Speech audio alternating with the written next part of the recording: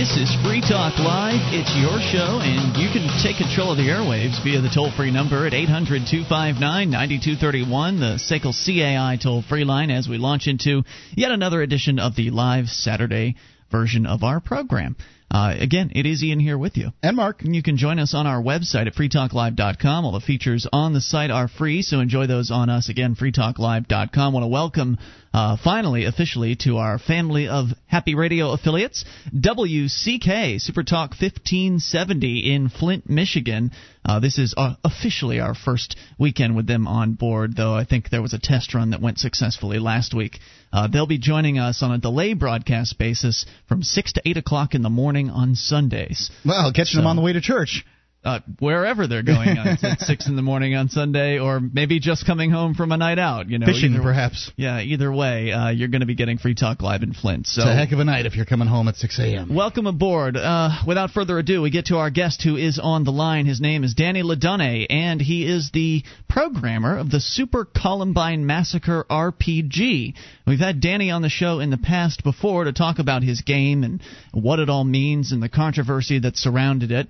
And that's not the reason we're having Danny on today, though it's certainly what he's most notorious for. We're having him on today because, Danny, you've gone and made a film about all of this whole video game violence controversy, and it's called Playing Columbine. Is that right? That's correct. Welcome back to Free Talk Live, Danny. What's the film all about? Thanks for having me on, guys. Sure, man. The film is basically a summary of all the things that happened over the course of the life of the game.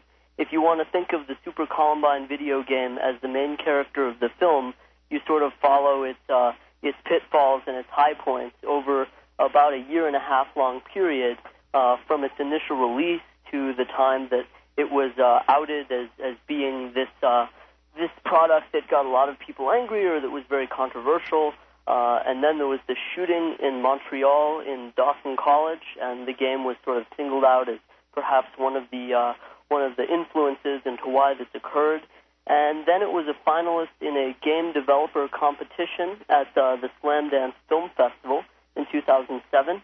And it was pulled out just weeks before the competition by the festival director. And this prompted a lot of other game developers to pull their games in protest. They say, this is wrong, this should stay in. It was judged and it needs to be a part of the competition.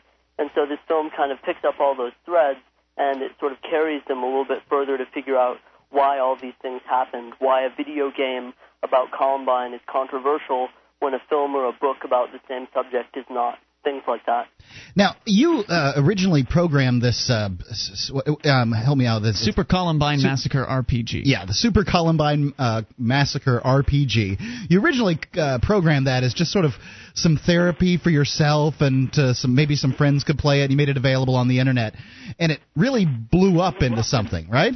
That's right. I mean, I made this for a couple reasons. One, because as a Colorado high schooler at the time of the shooting at Columbine, that event was particularly striking for me personally because I saw perhaps some similar resemblance between the shooters and myself, and it forced me to introspect and think about what was going on in my own life. And then years later, I discovered this way to make a video game and decided, I should make a game about this topic because after Columbine, of course, video games were front and center for the criticism as to why the Columbine shooting might have happened. And I saw so many myths, these pervasive kind of, they were goth kids and they listened to Marilyn Manson, and this is why the shooting occurred. And I wanted to make a video game that told through the eyes of the killers themselves perhaps why they did what they did. Now, and you really did. There's an exhaustive amount of evidence, information about what went on and these boys, more than I ever found out in the news.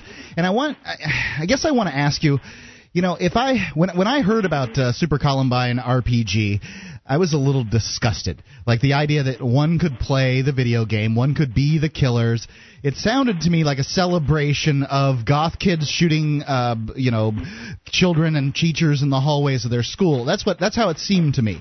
And one could take it that way. There's no doubt that one could look at it that way. But when I think about a book that's, say, written from the perspective of the killer, I don't really think of it as anything but a, the way, it's a book. I don't think of it as any way at all. I don't think that it is good or bad or any of those things. I don't assign anything to the author. I don't say, whoa. Why do you think that is? And that's the question I'm asking Danny. Why do you think it is, Danny? Because my reaction is... And you're a gamer. It's not like you're some parent that has never played a video game either. Yeah, well, but I've got the soul of an old man. So I want to know, Danny, what do you think? Why do you think it is that it's different?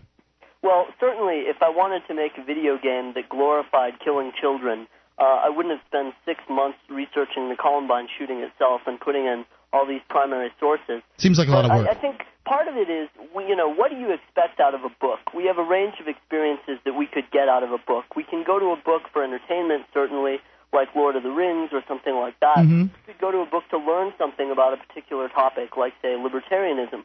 But video games have traditionally marketed themselves for one type of experience, and that's entertainment. And so you, as a consumer of media, assume that video games are going to do that entertainment for you. And the idea that a video game could instead educate or influence your opinion about something is a bit untested. But the film Playing Columbine attempts to demonstrate, not just through my game, but through many games that new game developers are trying out, to use video games as a means of social experimentation. Or commentary, or social commentary. I found that one of the more interesting parts of the presentation of Playing Columbine, which, by the way, your website is playingcolumbine.com. You can go and see a preview of the film. You can order a preview, or not order a preview, but order a DVD, a limited edition DVD there at playingcolumbine.com. So it was neat seeing those other games that were also making statements and seeing that, this is starting to expand out. This subcategory, this genre of video games seems to be becoming a little bit more popular now. Right. One game that didn't make the cut because it just came out very recently, but I figured you guys would be into, is called Police Brutality. And Police Brutality is about the guy who was known for the "Don't tase me, bro" phrase. And this is a game that takes place on that very day, and John Kerry's on the stage, and you're a member of the audience, and what do you do? And that's just one of many examples. There have been video games about Darfur, a video game about the Waco situation back a few years ago. So video games are becoming a way, not necessarily in the big commercial scope, but certainly on the online, independent game development world, to explore our world in an interactive way. They absolutely are, and they're really burgeoning in that area. And video games are kind of funny. I think I'm somewhere near the oldest of gamers out there. I'm 37 years old, and I play video games. Isn't the average age 33 or something like that? I think that's correct. The average age today is 33 years old. And one thing to point out, Mark, is video games used to be for adults. The very first video games were put in pool halls and bars and taverns, places like that, with the old stand-up arcade games. Mm-hmm. And it was only with the home console systems like Atari and Nintendo in the early 80s that we began to see a home market, and suddenly it was a toy for children. And now we have to sort of break that stereotype that, in fact, video games are only for kids. Right. Not only is it an adult-based medium in many ways, but it's also becoming more of an art form than it ever has been in the past, I think, and more respected for that. And the fact that you've got games that are social commentary, I think, points that out. I think we're leaving something out, though. If you, there's a age group, that where most people don't play video games, aren't interested in video games, don't see video games as a part of life. 50? I think over 45. Okay. I think maybe over 40. It's getting, I'm 37. I'm getting close. I believe I'm close to the edge. My wife totally doesn't understand. Her brother totally doesn't understand. It's just, I don't know. I'm just trying to find a phenomenon here. I haven't done any studies on it or anything. Well, one thing that's pointed out in the film, it's very eloquently stated by the president of the Game Developers Association. His name is Jason Della Rocca. He says, we don't call people who watch TV watchers, and we don't call people who listen to their iPods as listeners. So there will come a day when we won't refer to people who play video games as gamers, because we'll just all be gamers and we'll all do it.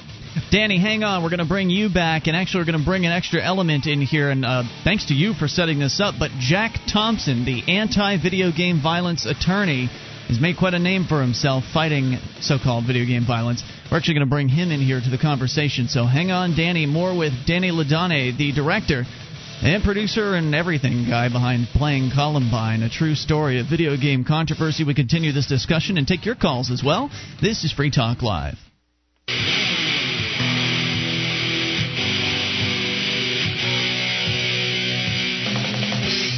This is Free Talk Live. It is the live Saturday edition of the program, and you can take control of the airwaves toll-free at 800-259-9231.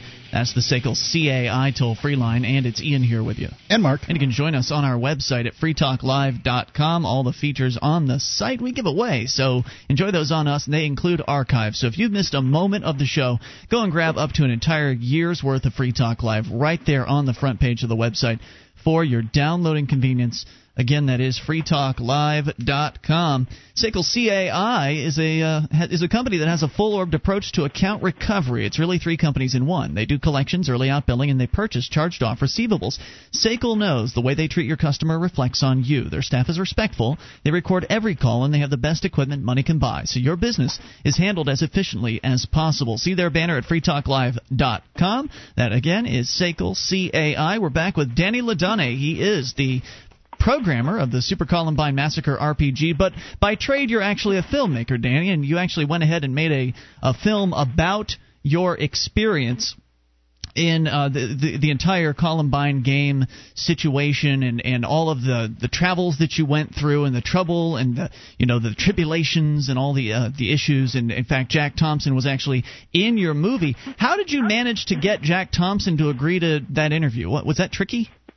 I wouldn't say it was tricky. I'll sort of say this. I from the beginning, as the controversies of the game unfolded, and again, I'm not a professional game programmer, and I think the game reflects that.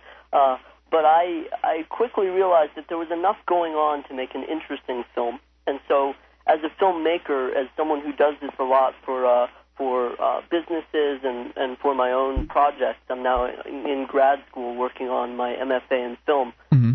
I thought, this is just something that needs to be made into a movie, and HBO wasn't exactly calling me up, so I said, all right, I have the equipment, I'm just going to go out and do this myself. And so I started researching who I would want to include in this movie, because I think a movie about me walking around describing my experiences would be pretty boring. Right. So there's about 50 people that are in this film, including you guys, by the way. That is true. Talk about their I must say, I am brilliant in it, too. I have to thank you for including us. I mean, certainly we're not video game experts, but we are both players of games, and I guess you had us in to kind of comment from the freedom of speech aspect of things, and sure, that was I had really you in there, and I had you in there for that reason. That's correct. And what happened really was I became a Free Talk Live listener about a year and a half ago now, as I was researching my documentary, specifically the different media appearances that Jack Thompson had done, because he really is sort of at the forefront of a group of people who are concerned about violent video games, particularly being sold to young people. And I came across Free Talk Live. And so what I did was realize, if I'm going to ask people about this video game that I made in an interview, I may not be the best person to conduct these interviews. So there were a lot of interviews with people that I thought would be perhaps more critical of the game or myself that I had film colleagues of mine from my undergrad years go do. Uh-huh. And much like many of the other interviews, I supplied some contact information to a number of people that work for me, and they approached various individuals, including Thompson, to be in the film. I see. I sort of had the feeling you might have gone about it that way, and sort of bringing someone else as an intermediary. The film really got credibility because you went out and interviewed a lot of people that disagree, from a ideological standpoint. Yeah, there was some senator from New York. He was gross. You had to have it. There was who else was in there? Oh, the Parents Television Council guy was even in there. One of those guys. That's right. Yeah, I mean, what I did is I tried to handpick some people who weren't just like men on the street who said, this game is stupid, I don't like it. I tried to pick people who represented different points of view that were strongly opposed to mine. I mean, one that was very prominent was the gentleman who outed me when I was still the anonymous creator of the game. I knew he had to be in the film, so I approached him, and, it was an interesting dance, because I didn't want to be Michael Moore and walk in with my camera to meet Charlton Heston and just kind of like exploit and confront people. I wanted to really get their side of the issue, and so I tried to, as I was editing the film, etc., try to really get the kernel of why people who disagreed with the game or with some aspect of video games, why they really disagreed. I wasn't interested in like skewering people's perspectives. Yeah, I liked how it was pretty all-encompassing. You really did cover a wide range of opinions. Now, Danny, I got the film, and this is not the first film I've been asked to view, and then as part of being on the show, perhaps we'd talk about it, and those kind of things, and I haven't gotten a lot of films that I've enjoyed watching in the course of my work. There's been lots of movies I've enjoyed. This is the best documentary I've seen in a long time. Even without you in it, Mark, it would have been very good. I am brilliant. I must say I'm brilliant, but I knew that I was going to be in it for a grand total of 47 seconds or whatever, and the rest of it was going to be me saying, "Oh God, I got to watch." And I originally had told Ian, "Yeah, I don't think it's going to take me a couple of weeks to watch this," but I made an effort to watch it the day that Ian and I talked. A little bit. I figured I'll watch 10 minutes a day. That way I can get through it. Like taking a little cod liver oil, sipping on it. Oh my God, it was awesome. I finished it that night. Fantastic. Wow, thank you. I mean, it sounds like you went into it thinking it was going to suck or something. Huh? I did. Yeah, I'm telling you the truth, Danny. I mean, but I'm totally got converted. Imagine how hard it is to convert somebody with that expectation. That's well, what did it for you, man? What was it about that kept you from turning it off after 10 minutes or whatever? I'm no expert. I wish I could give you some kind of feedback and use the terminology that filmmakers would use to be able to tell you why it is. It's competent. It doesn't drag. To me, it was good as something I expect. I would have expected to see this on PBS or one of the channels that I generally watch, like the History Channel kind of feel. It had that well-researched, smart feel to it. It was, it moved along. I never felt like, oh my God, I don't want to listen to this person one more sentence.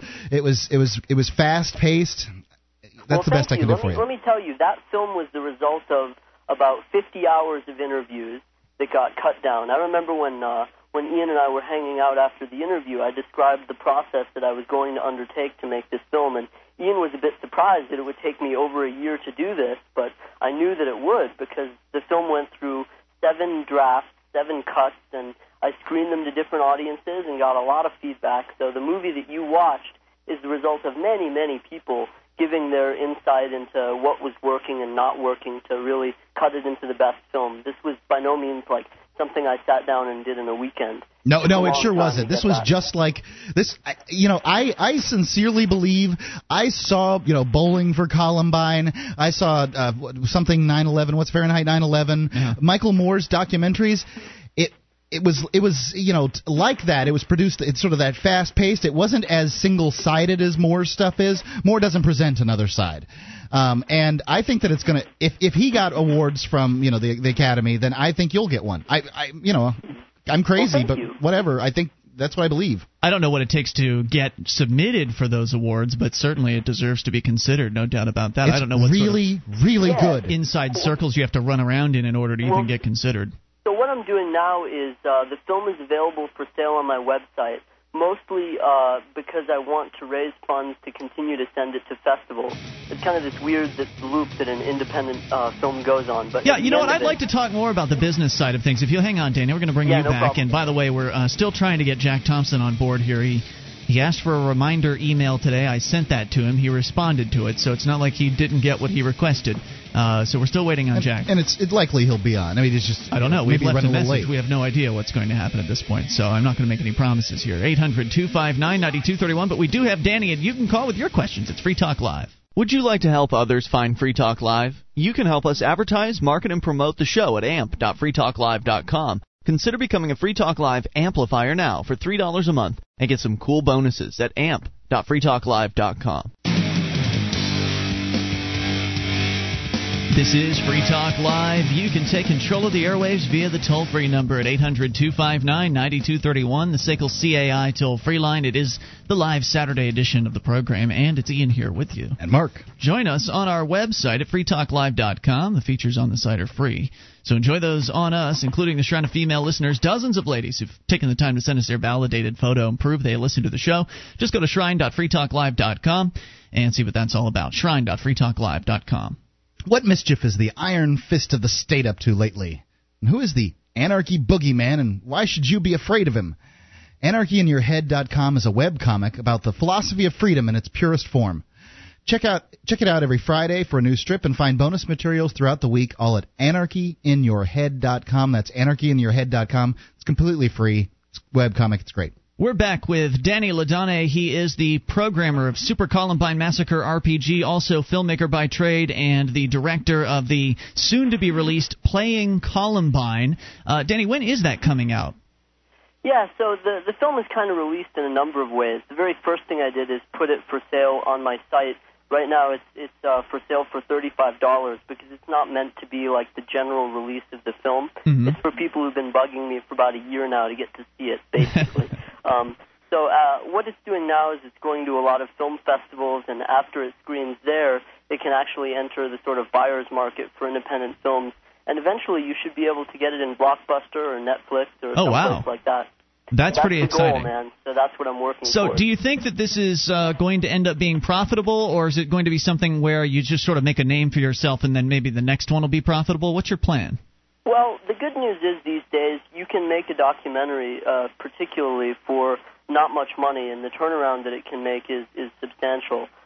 This isn't going to gross something like what Fahrenheit 9/11 did, obviously, because that had Miramax, et cetera, behind it and a huge marketing campaign. But you know, the film, I'm not shy about saying, cost me about $12,000 to make. Wow! So the turnaround on that, as you can imagine, is not going to be that difficult to achieve. Yeah, that won't. I mean, even if you just sold DVDs, it wouldn't take very many DVD sales to really make your money back there. That's right. One of the people in the film who you've also interviewed is Brian Fleming, who's a filmmaker. He made the film The God Who Wasn't There, and he succeeded totally outside the system just by selling off his website. So if all else fails, I have confidence that I'll be able to succeed that way. Well, I'm sure we'll send you at least a handful of sales here tonight. People can go to playingcolumbine.com and get on board for the limited edition DVD. We can talk more about that in a little bit, but we actually did manage to roust up old Jack Thompson. He's on the line with us. Jack Thompson, the infamous, I guess at this point, lawyer who has been working very hard to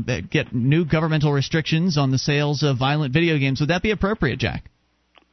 First of all, I'm not terribly old. 56 is the new 46. Secondly, infamous maybe among certain gamers, not among all gamers, and certainly not infamous among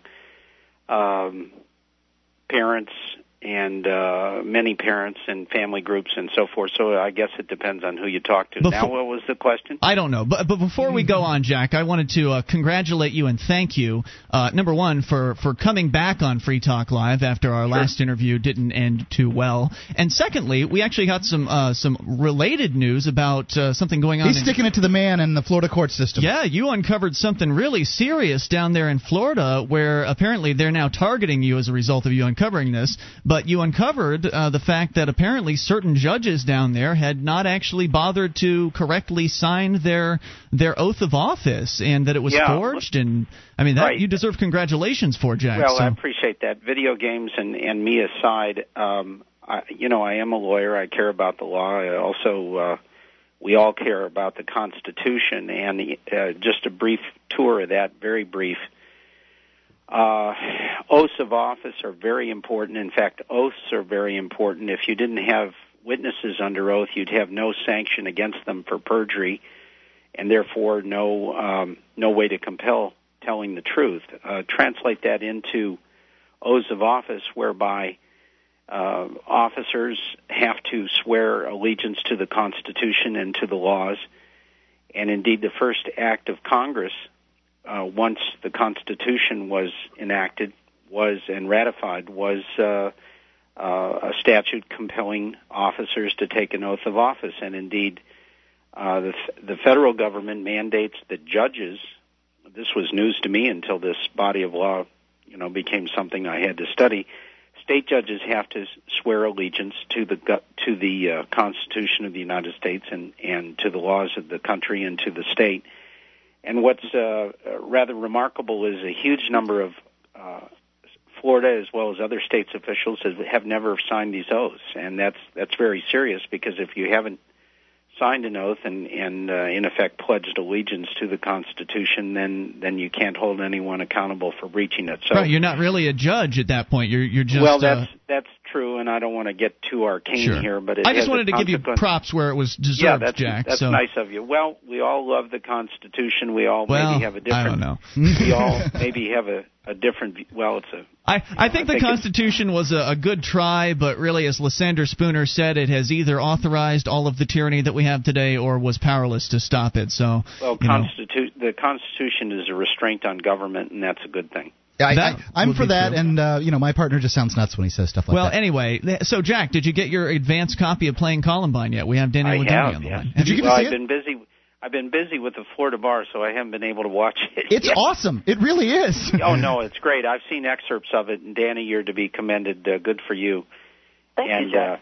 I'm not really sure what this conversation is supposed to be about. We just figured. Let's talk about banning video games. Can I say? Let me say I've gotten a lot of death threats and obscene phone calls in the last couple of weeks, particularly, and I love kids who call me and threaten to kill me and castrate me and so forth, and their point is that the games have not affected their attitudes. I love that. But when they calm down and when we actually have a conversation, I've done interviews with kids who are working on their term papers, and I'm delighted to do that. I remember being a student myself. They seem somewhat surprised to hear what my core issue here is. And it's the only issue for me, and that is that mature-rated games shouldn't be sold to kids in the age groups below the age rating. That's it. So you would never call for a ban on violent video games? No, of course not. Wait, Jack. I remember you said on Fox News specifically that Manhunt 2 is the one game that should be banned outright. On that issue, yeah, because indeed that was relating to what the UK had done. They said it was inappropriate for adults, and I do think I stand corrected. That's one game that may be so far over the line as to be bannable. But in fact, Jack, wait a minute. Now you claim wait a minute. In reality, that's never going to happen. Thank you, because the last time you were on the show, you told us that you at one time in your life were a libertarian. By the way, you're still the first and only person I've ever talked to who's gone back from being a libertarian. And so as a libertarian, you must have understood that when you ban things, it just goes underground, right? And it just becomes, if anything, more dangerous, just as we've seen with the war on drugs. Churchill once famously said, if you're not a liberal when you're young, you don't have a heart, and if you're not a conservative when you're old, you don't have a brain.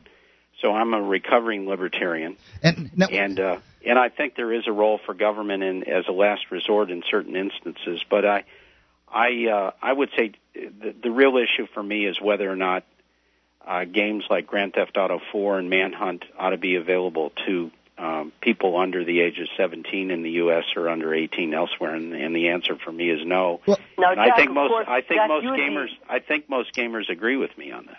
You would be also pleased then to know that the Federal Trade Commission found that now only 20% of the time can underage gamers purchase M-rated games in their latest sting operations? Yeah, that's their recent figures. I wonder how accurate that is. In fact, Secret Shopper test was done, let's see, where was it? In Detroit, I think, and they found 50% of the time, and this was just in the last few weeks, kids as young as 13 were able to get in and get them. But we're making progress. Sure. I'll take some blame or some credit for that. I think we got to move in that direction. I think the industry is smart to be moving in that direction. Jack and Danny, hang on. People like me off their back. We're going to bring you back. Hang on. If you've got a question for Danny Ladone or Jack Thompson, we've got them both on the line, and you can get on too at 800-259-9231. But you better do it soon. Only going to do this for one more segment here. 800-259-9231. This is your show. You bring up what you want. This is Free Talk Live.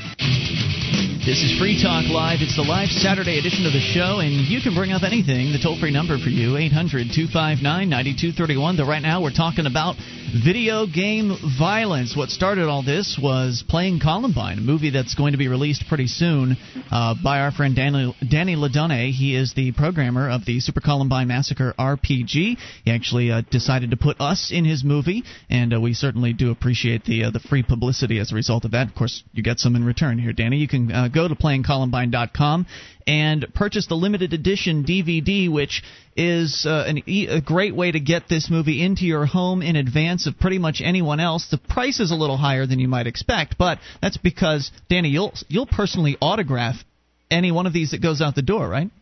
Yeah, that's correct. I'll do that. And the other reason is so that later when it gets to distributor, it won't be as though the market has already been tapped and there'd be no business interest in releasing it in a wider fashion. Very good. So working diligently behind the scenes to get this film distributed. It is a fantastic documentary all about the controversy specifically over the Columbine game, but Super Columbine Massacre RPG, but also about video game violence and free speech in general. And we actually have... Let's be clear. The reason it's excellent is I'm in it. Now, Mark, you do have beautiful hair, Jack. Now, Jack Thompson is also with us here. He's also in the film, and you may have heard of his name before. He's made a bit of a name for himself in the world of legal land, trying to bring more regulations into the video game industry as far as violent games are concerned. Yeah, let me say something on that. Anyone in their right mind doesn't want government to do anything if it can be avoided. They're bad at it. I don't want government at all, in fact. And I met with Strauss Zelnick a year ago last week in a Central Park West beautiful condo. Strauss Zelnick is the guy who published games like Grand Theft Auto, etc. Well, he's a chairman at Take-Two Rockstar Games. And I said, Strauss, there's a way to get rid of people like me in this whole issue, and that is tell retailers not to sell your mature-rated games to people under 17, and tell them if they do, and if you catch them doing it, you'll withhold product from them. And he said, no, I'm not going to do that. I'm going to sell it to whomever I want. Is that where it ends? Jack, does it end there for you? Yes. For instance, if I, as a 27-year-old, was to purchase the new Grand Theft Auto game and then gift it to my 10-year-old cousin, would you want to regulate something like that, or are you only concerned with the retailer? No, that's a parent's prerogative. That's an adult's prerogative, and that's where it should stop. And that's why I think it was eminently reasonable to say to Strauss, my good friend Strauss, just do it that way. Have a private and a market solution, and that is, as other manufacturers do, limit the sale of your product to the people to whom it should be sold, and use your own distribution pressures and restrictions to make it happen. Well, as you might imagine, we really appreciate voluntary solutions on this program and market-based solutions. But they won't do that. But you also have to you have to understand, though, Jack. I mean, certainly you know that once government gets its hands into something, it never stops there. It's always going to expand. So even though you only want the government to perhaps regulate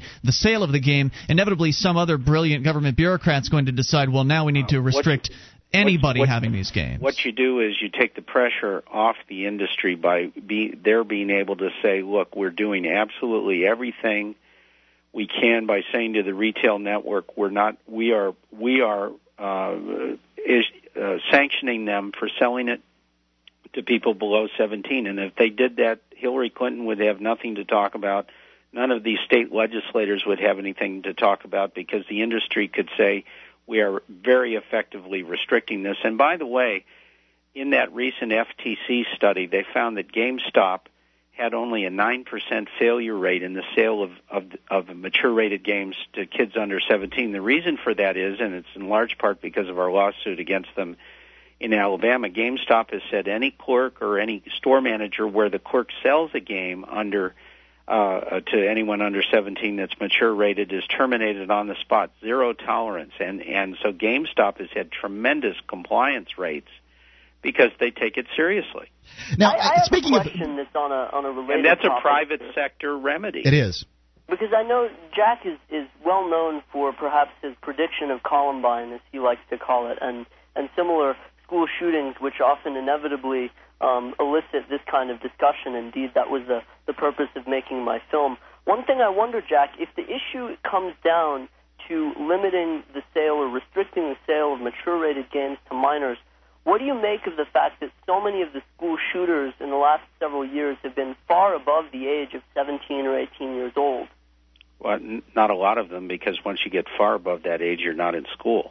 Well, I'm thinking about Cho Sung-Wi or Kim Bir-gil or Steve Kazmierczak. Okay, let me explain. I think the only thing that's doable is using the age of majority. 18 is the legal cutoff point, number one. And the older you are, the less likely you are to have harm done, just in a general sense, to your brain. We can get into the brain science. I don't think we have time, but brain scan studies, Harvard, Indiana University, Michigan State, show that the younger your brain is, the more you process it in the midbrain, and that's the part that leads to copycatting behavior. The older you are, the more the frontal lobes are involved, and the more you are able to differentiate and tell that this is make-believe and is not,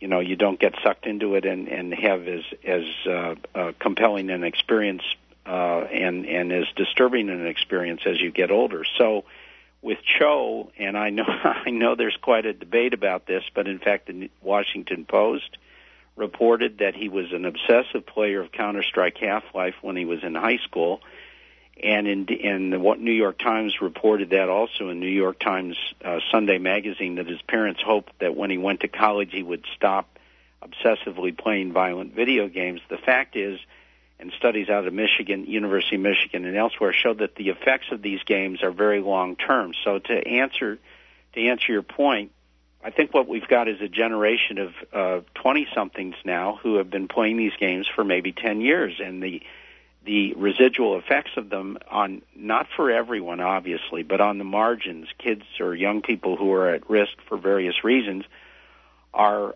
coming of age. And of course you're going to see some kids that have grown into young adults, and they're going to act out in this way. They may be emergent schizophrenic. They may have other risk factors. But I think we can all agree, I think most of us can agree, that a game that's rated as inappropriate for somebody under 17 shouldn't be sold to them. In fact, the industry really can't argue against that since they age rate them. And therefore, I'd say the longer you can keep these things out of the hands of kids, the better and the more likely they are to not be harmed by them. That's my whole point. There are a couple of things that are worth pointing out here. One is that the official VTech panel, after the investigation was concluded at Virginia Tech, they found that Cho's favorite game was Sonic the Hedgehog, which I think to a lot of people is hardly the first-person gore fest that. Well, let me first hang on a second. First of all, they never found his hard drive on his computer. Did you know that? It's missing.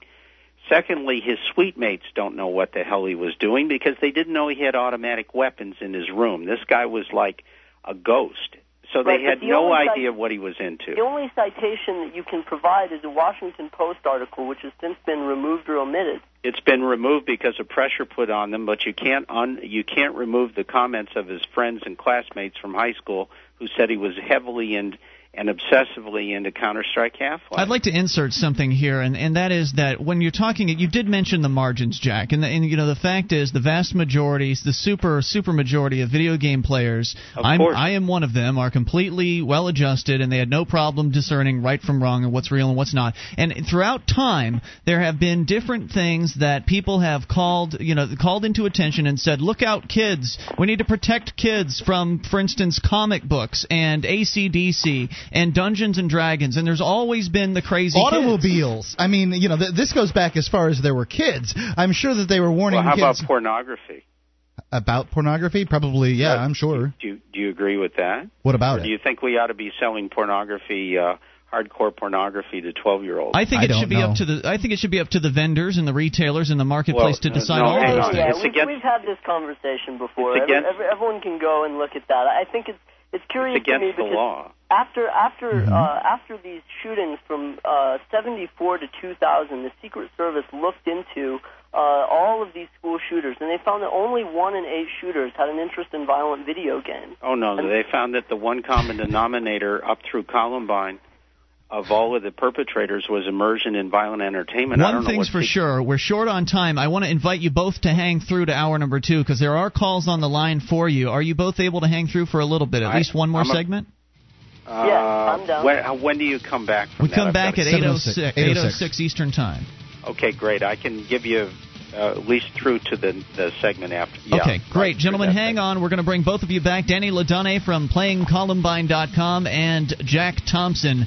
Certainly you've probably heard his name before. Also, your calls are coming up, because I know they could keep going back and forth. We've got to get to the calls. More coming up. Hour 2 on the way. DVD, books, music, instruments, periodicals, computers, software, electronics, photo, cell phone, office product, home and garden, bed and bath, furniture, kitchen, pet supply, automotive, hardware, apparel, shoes, jewelry, grocery, healthcare, sports and outdoors, toys, games, used, and more. It's a department store at your fingertips. Amazon.freetalklive.com. Get all your shopping done, a great deal, delivery to your door, and a percentage of your purchase will go to Free Talk Live when you enter Amazon through Amazon.freetalklive.com. This is Free Talk Live. It is a live Saturday edition of the program. You can bring up anything via the toll-free number at 800-259-9231. That's the SACL CAI toll-free line, and it's Ian here with you. And Mark. And you can join us online at freetalklive.com. The features on the site we give away, so enjoy those on us. Again, that is freetalklive.com. We're doing something a little unusual. Normally, if we have a guest on, it doesn't go for more than an hour, but in this case, we had two guests on simultaneously, and the conversation is so interesting, I had to continue this. Danny LaDonne is our first guest. He is the director of Playing Columbine, a true story of video game controversy. It is a DVD documentary, a film documentary, all about his situation, his experiences in programming the Super Columbine Massacre RPG and all of the things that came out of that. It's a fantastic documentary, and we spent the first hour on it, so if you missed that first hour, go to the archives later at freetalklive.com, and also go to playingcolumbine.com to see a preview trailer and also order yourself a copy of it as well. So not only do we have Danny on the line with us, but I believe Jack Thompson is still on hold as well. Jack, are you there with us too? Amen. Okay. As we continue here into hour number 2 of the program, we just left off. The conversation was kind of getting heated about the industry, the video game industry, regulating itself, and I thought it was a decent suggestion, Jack, on your part that you suggested it was brilliant. that the video game industry, if it wants to stave off this attack that seems to be coming from the politicians, that it should go ahead and self-regulate and require its distributors, its vendors, like the game stores, to require identification for the purchase of these games. And you pointed out before, Jack, that you don't think that parents shouldn't be able to purchase these games for their own children. It's just that you're concerned with children going on their own and purchasing the games. Is that correct? Absolutely. Yeah, the industry says we want parents to make this decision and not the government. Well, fine. Then don't. When my son walks up to a Best Buy clerk, which he did a couple weeks ago, and at the age of 15 puts down his money and walks out with Grand Theft Auto 4 with me nowhere in sight, and of course that was a sting that he and I had arranged, then there's something wrong. And what's wrong is the industry isn't doing what it says it does. So all they have to do is live up to their own rhetoric, and there'll be no problem. Well, now, certainly you understand that even if this proposal of yours is implemented and they do start checking, it won't really do anything to keep violent games out of the hands of kids, right? I mean, they're going to have friends who are of age. They're going to purchase them for them. They're going to download them on the Internet. There are going to be several different ways for them to get their hands on it. It'll just maybe take one small avenue out of their choice of options. Really not going to do much. The law is educative in that if the industry adheres to this, then that's informational to parents that they need to be even more vigilant than they are. You know, we don't surrender on the issue of selling alcohol to kids. Obviously, some kids get it, but if there were even a 20% failure rate at 7-Eleven in the sale of 6-packs of beer to 13-year-olds, people would be going to jail. Tobacco, same way, firearms, and so forth. So I think we've drawn a line. The industry ought to adhere to the line that they've drawn, and then we'll live with what happens. But in the meantime, the industry has painted a bullseye on its back, and frankly, Take-Two has painted a bullseye on everybody's back in the industry. There have been Warren Spector, and I believe that's his name, and others have, and even Doug Lowenstein, when he was at ESA, complained about how Take-Two had made things more difficult for everybody. Danny LaDonne, director of Playing Columbine, any comments before we go to the phone calls? Yeah, I was just going to say that I think a lot of game developers, a lot of filmmakers, etc., really shudder at analogies that compare video games or films to alcohol, tobacco, pornography. I really don't think the people who make these things view them as commensurate in the marketplace with these controlled substances, because they're not controlled substances; they're forms of artistic expression. Have you played Grand Theft Auto 4? Absolutely, I have. Okay, you think a 12-year-old ought to be able to simulate oral and anal sex and lap dances in an adult club? I think. I'm glad you asked me about Grand Theft Auto specifically, because there are a couple of lines. How about answering the question? Oh, I will answer the question, absolutely. That is one potential avenue that you as the game player of this game can choose. To say that is what you do in the game ad infinitum is a very poor representation. I didn't say that. I didn't say that. Well, those are certainly the parts of the game that get represented on Glenn Beck and elsewhere, when in fact most of the game is driving around the city and meeting people. Yeah, that's part of the game. But the other part is what I'm talking about. Well, but Jack, 12-year-olds can... You never answered the question. Do you think a 12-year-old ought to be able to do that? I think a 12-year-old with parental supervision has every right to be able to play a video game and discuss its contents with their parents. And come on, Jack. I mean, a 12-year-old can go to Google right now and find things that are much more explicit than some anything. Horrifying stuff. Yeah, than anything that would show up in a video game ever. See, here's my issue. No. The issue, hang on. You said, come on, Jack. Let me respond. Okay, go ahead. The point is, and this is, we keep coming back to this, should a kid be able to go into a store and buy the game and then go to his home without his parents knowing it and play the game? Once it gets into a situation where the parent gets it, then there's nothing the law can do about it. We're talking about the point of sale. And that's it. Oh, I concur. I concur with that, Jack. I don't think that the implementation of it would be very successful. I think that you'd have some difficulties. For instance, some parents, the truly zealous ones would tell some lies to the to Take-Two games. They'd say Best Buy sold my kid blah blah blah blah blah blah. Some of them would lie, and then you'd have these this 0.1% of people that were willing to lie in order to get this product off the shelf, and then you'd have all the retailers unable to sell because Take-Two Interactive had said to you that, well, we'll take it off if somebody complains. No, that isn't going to happen. They're not going to do what you said either. And it hasn't happened. Right. And I can certainly. I think what is very disturbing is that Take-Two will not restrict the distribution of this and restrict it only to people over 17. We've got to go to these phone calls here. I can't hold you guys on forever. I know you have things to do. Let's talk to Liam in Canada. You're on Free Talk Live with Jack Thompson and Danny Ladone. Liam, go with your question, please. Oh, hey, guys. Well, I don't really have a question, but a statement. Okay. I have to preface this with the fact that I'm a 15-year-old. All right. And I have owned pretty much every Grand Theft Auto game made. That's too bad.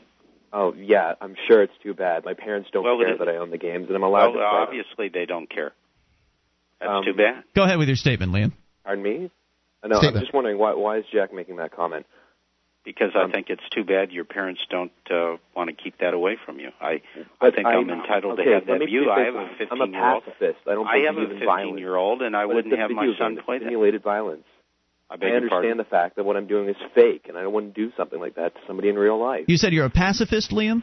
I'm a pacifist. Well, that's great. But I'll tell you what, you are not a statistically significant sample. There are other people out there. Okay, well, then can I why don't we look at another Liam, issue? Can I respond? Sorry, go ahead, Jack. It's not all about you. It's about other kids that are out there who are at risk, and there's a continuum of risk. And I must tell you, whether you're at risk or not, it's inappropriate for you to be playing a game in which you beat the crap out of women. But that's your opinion, Jack. Here I am, a conservative Republican who ran against Janet Reno, and the National Organization for Women asked me to come up to Manhattan to their largest chapter, which I did, and I spoke to them about the objectifying of women and in the game. And I'd say to you as a 15-year-old a male, you apparently don't get it because you're not a woman and you can't apparently understand the inappropriateness of objectifying women in this culture in that fashion. Great, but hold on. Let me let Liam respond here. Liam, I'll let you respond, and then we're going to let you go. Liam, go ahead. Okay, but they're not actually objectifying women in real life. It's a video game. It's simulated.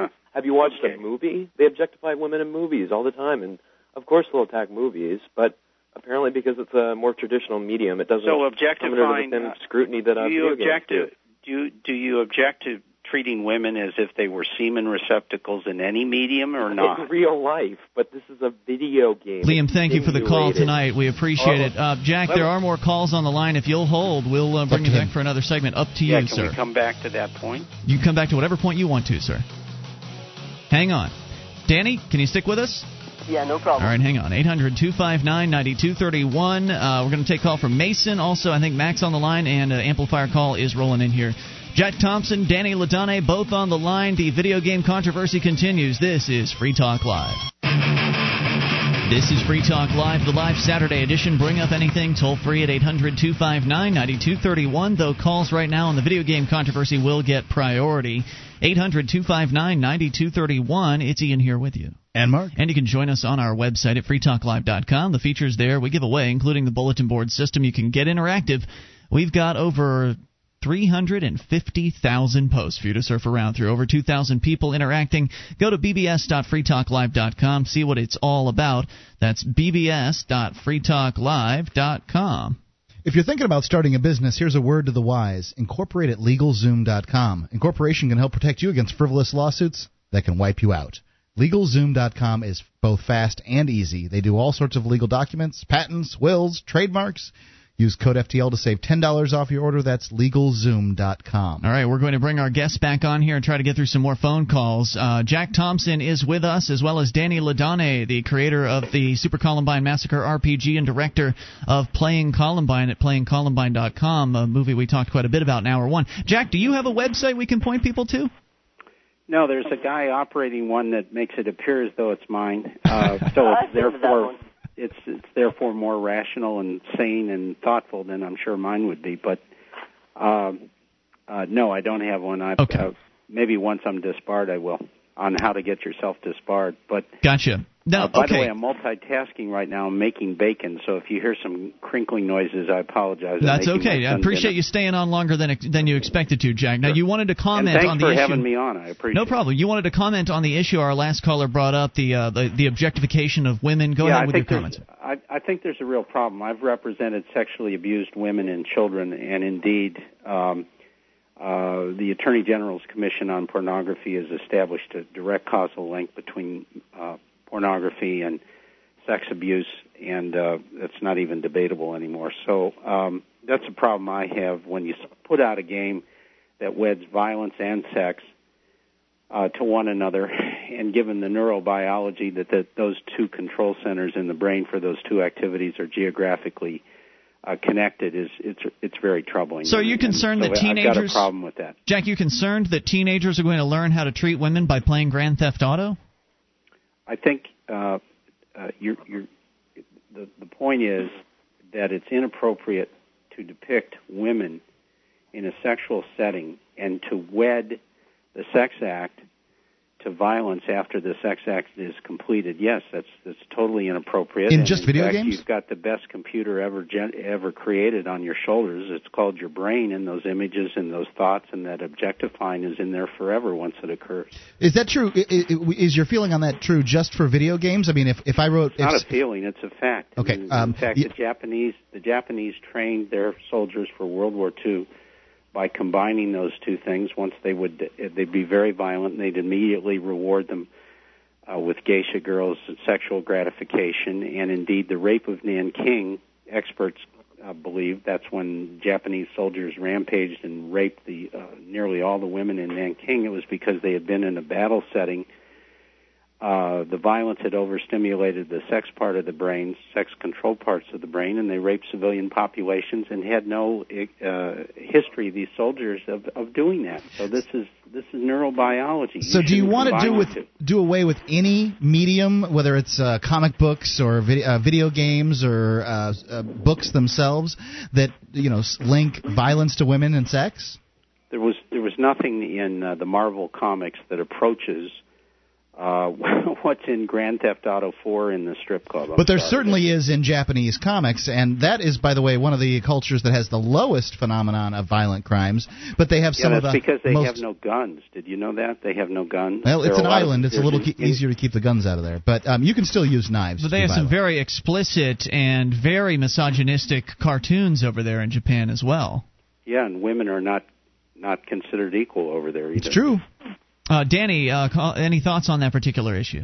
I think as a general point here, the matter is not really one of protecting the children, because guess what? Kids are going to get this game no matter what regulations you impose on retailers. It's true. I think it's actually an issue of empowering the children. Working at a youth center for 3 years, one of my main jobs was getting young people to think critically about the media that they encounter in their life. And so instead of saying that, it's going to poison young people if it gets in their minds, getting them to think about the way women are portrayed in music videos or in video games or in anything else, I think that's a much larger step to take than just trying to, use some legislative means to prevent the games from reaching children. We need to jump back into these calls here, guys. Excuse me, but you can't preach that and at the same time sell to teenagers a product in which that is normalized and treated as appropriate. And I think it'd be great if we had some female callers on the line, and there may not be. Well, my girlfriend Julia actually is a huge fan of the Grand Theft Auto series. I mean, How old is she? She's 23.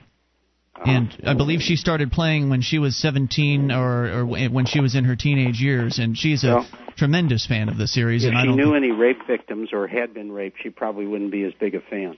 Well, I'd bring her in to talk about it. You need to talk to some of my clients who've been raped by men and younger men who have been immersed in pornographic, violent material, and it's not a matter of taste and entertainment. It's a life and death situation. Let's continue here with the calls. Mason is on the line in Massachusetts. Mason, you're on with Jack Thompson and Danny Ladonne.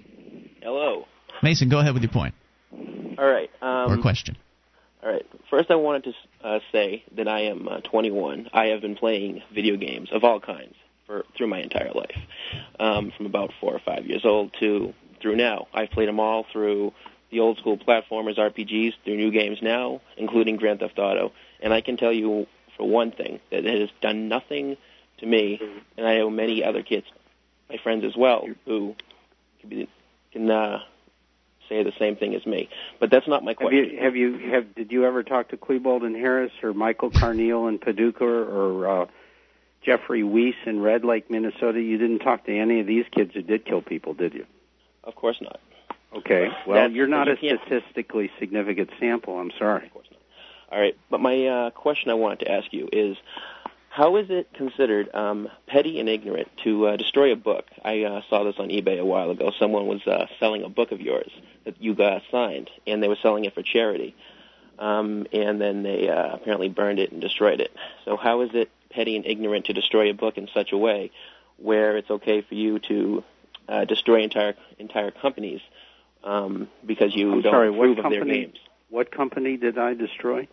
Well, with Rockstar and as well as all the other companies. If anything, Jack, you've given them more publicity. If anything, you've probably sold more copies of the game than anything else. I guess Churchill gave Hitler more publicity too. I guess. Mason, thank you for the call tonight. You have to publicize a problem before you can do something about it, and that's the point. There are more people. I'll tell you, as I said earlier, and I appreciated the figures. There are fewer games, according to the Federal Trade Commission, that can be readily sold directly to kids at the point of sale, and I'll take some of the credit for that, and I think I should. Let's continue with Mac. I was just trying to sneak another call in here. Jack, do you want to hang through again? Because we got more calls for you. I'll hang with you, baby. All right, Jack, your game. Hang on, dude. Danny, you want to come back? Yeah, that's fine. Hang on, sir. 800-259-9231. We've got at least 4 calls on the line here. Let's try to keep just to both of our guests, let's try to keep our answers as short as possible so we can get through as many calls as we can here, because we can't keep this going on through the third hour of the show. That's to end this hour. Jack's got bacon to eat. That is true.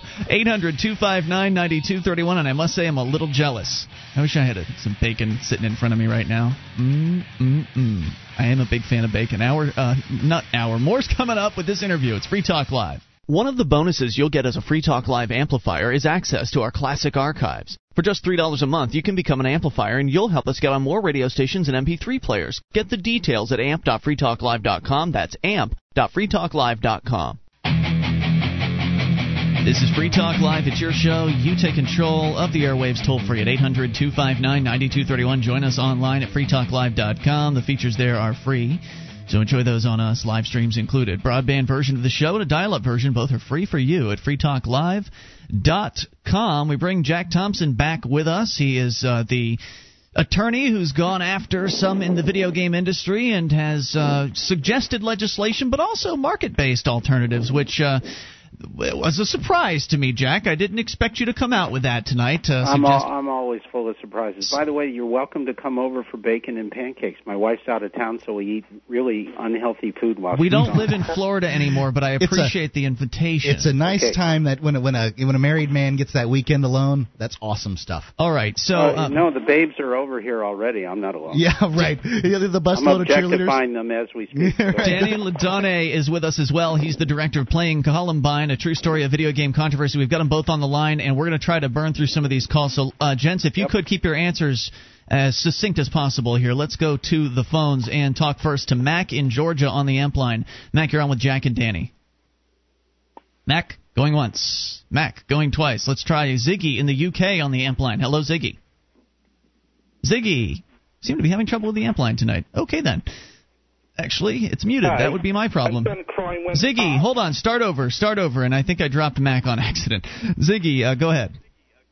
Yeah, sorry. Three quick things for Jack. First of all, they banned handguns here, Jack, and gun crime went up. Secondly, would you have objected if The Passion of the Christ had been made into a video game?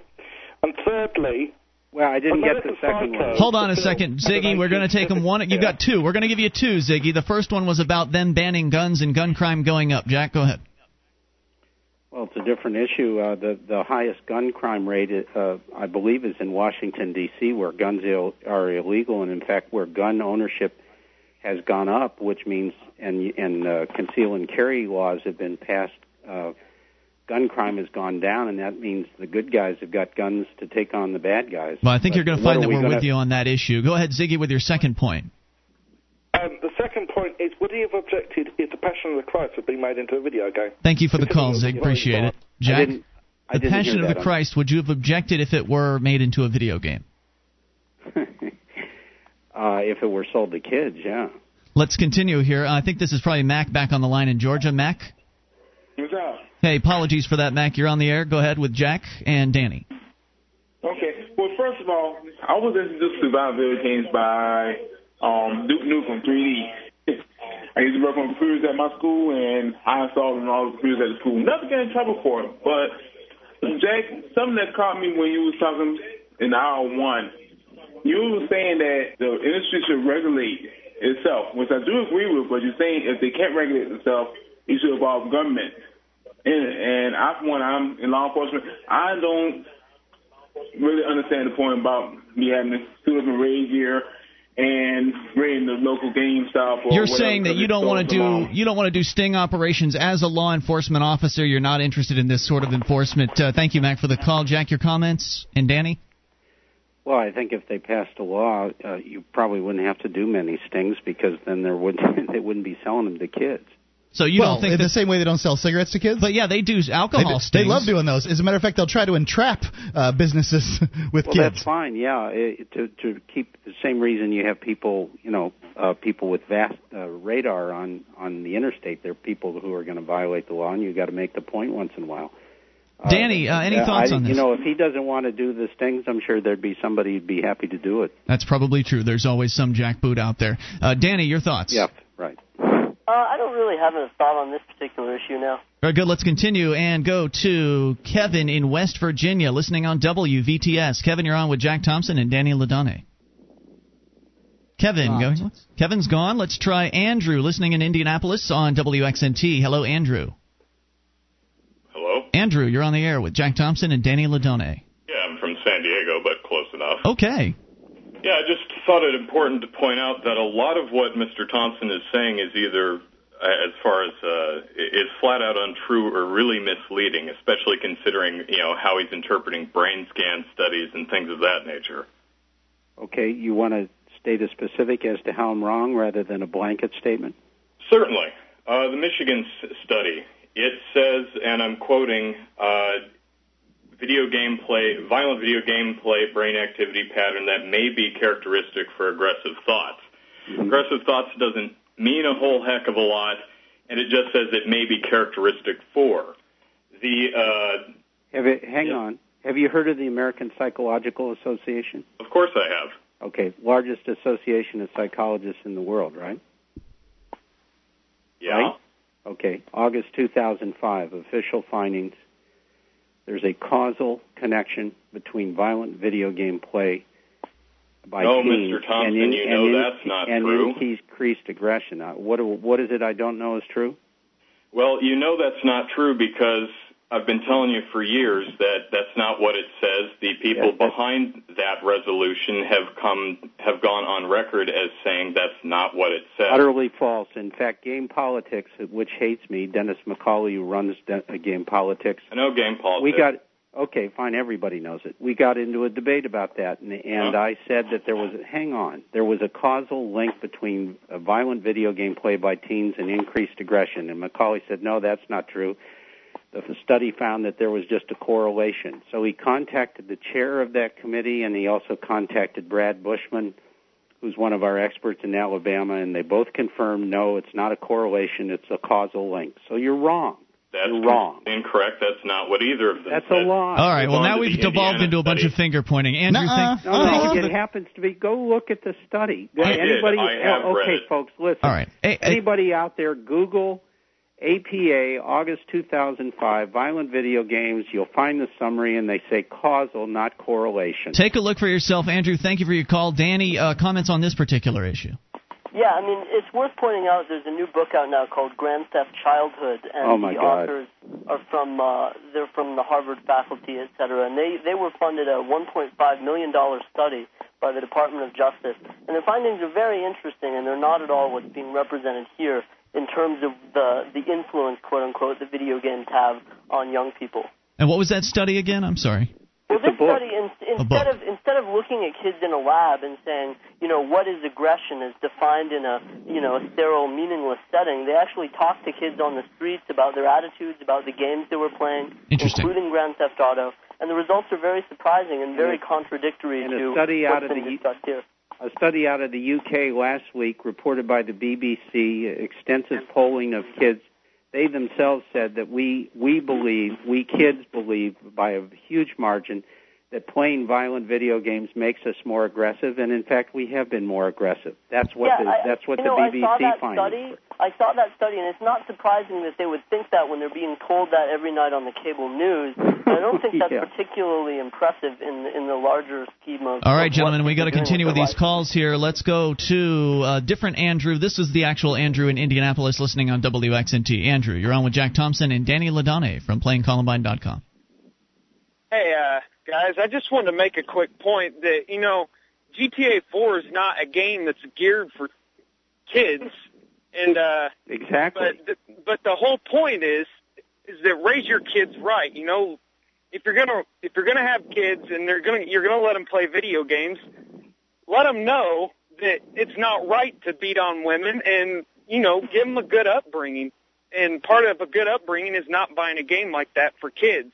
Exactly. I mean, I'm 25. I play that game all the time, and I wouldn't never let my teenage kid play it. Exactly. You gotta raise them to let them.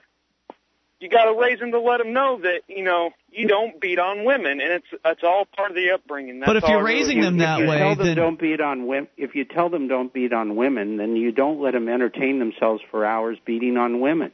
Correct? Exactly. Let them wait till 17, like my parents made me wait. The whole point is then that Walmart, Best Buy, Target, Circuit City, GameStop should not, with no parent in sight, sell that game to somebody else's kid.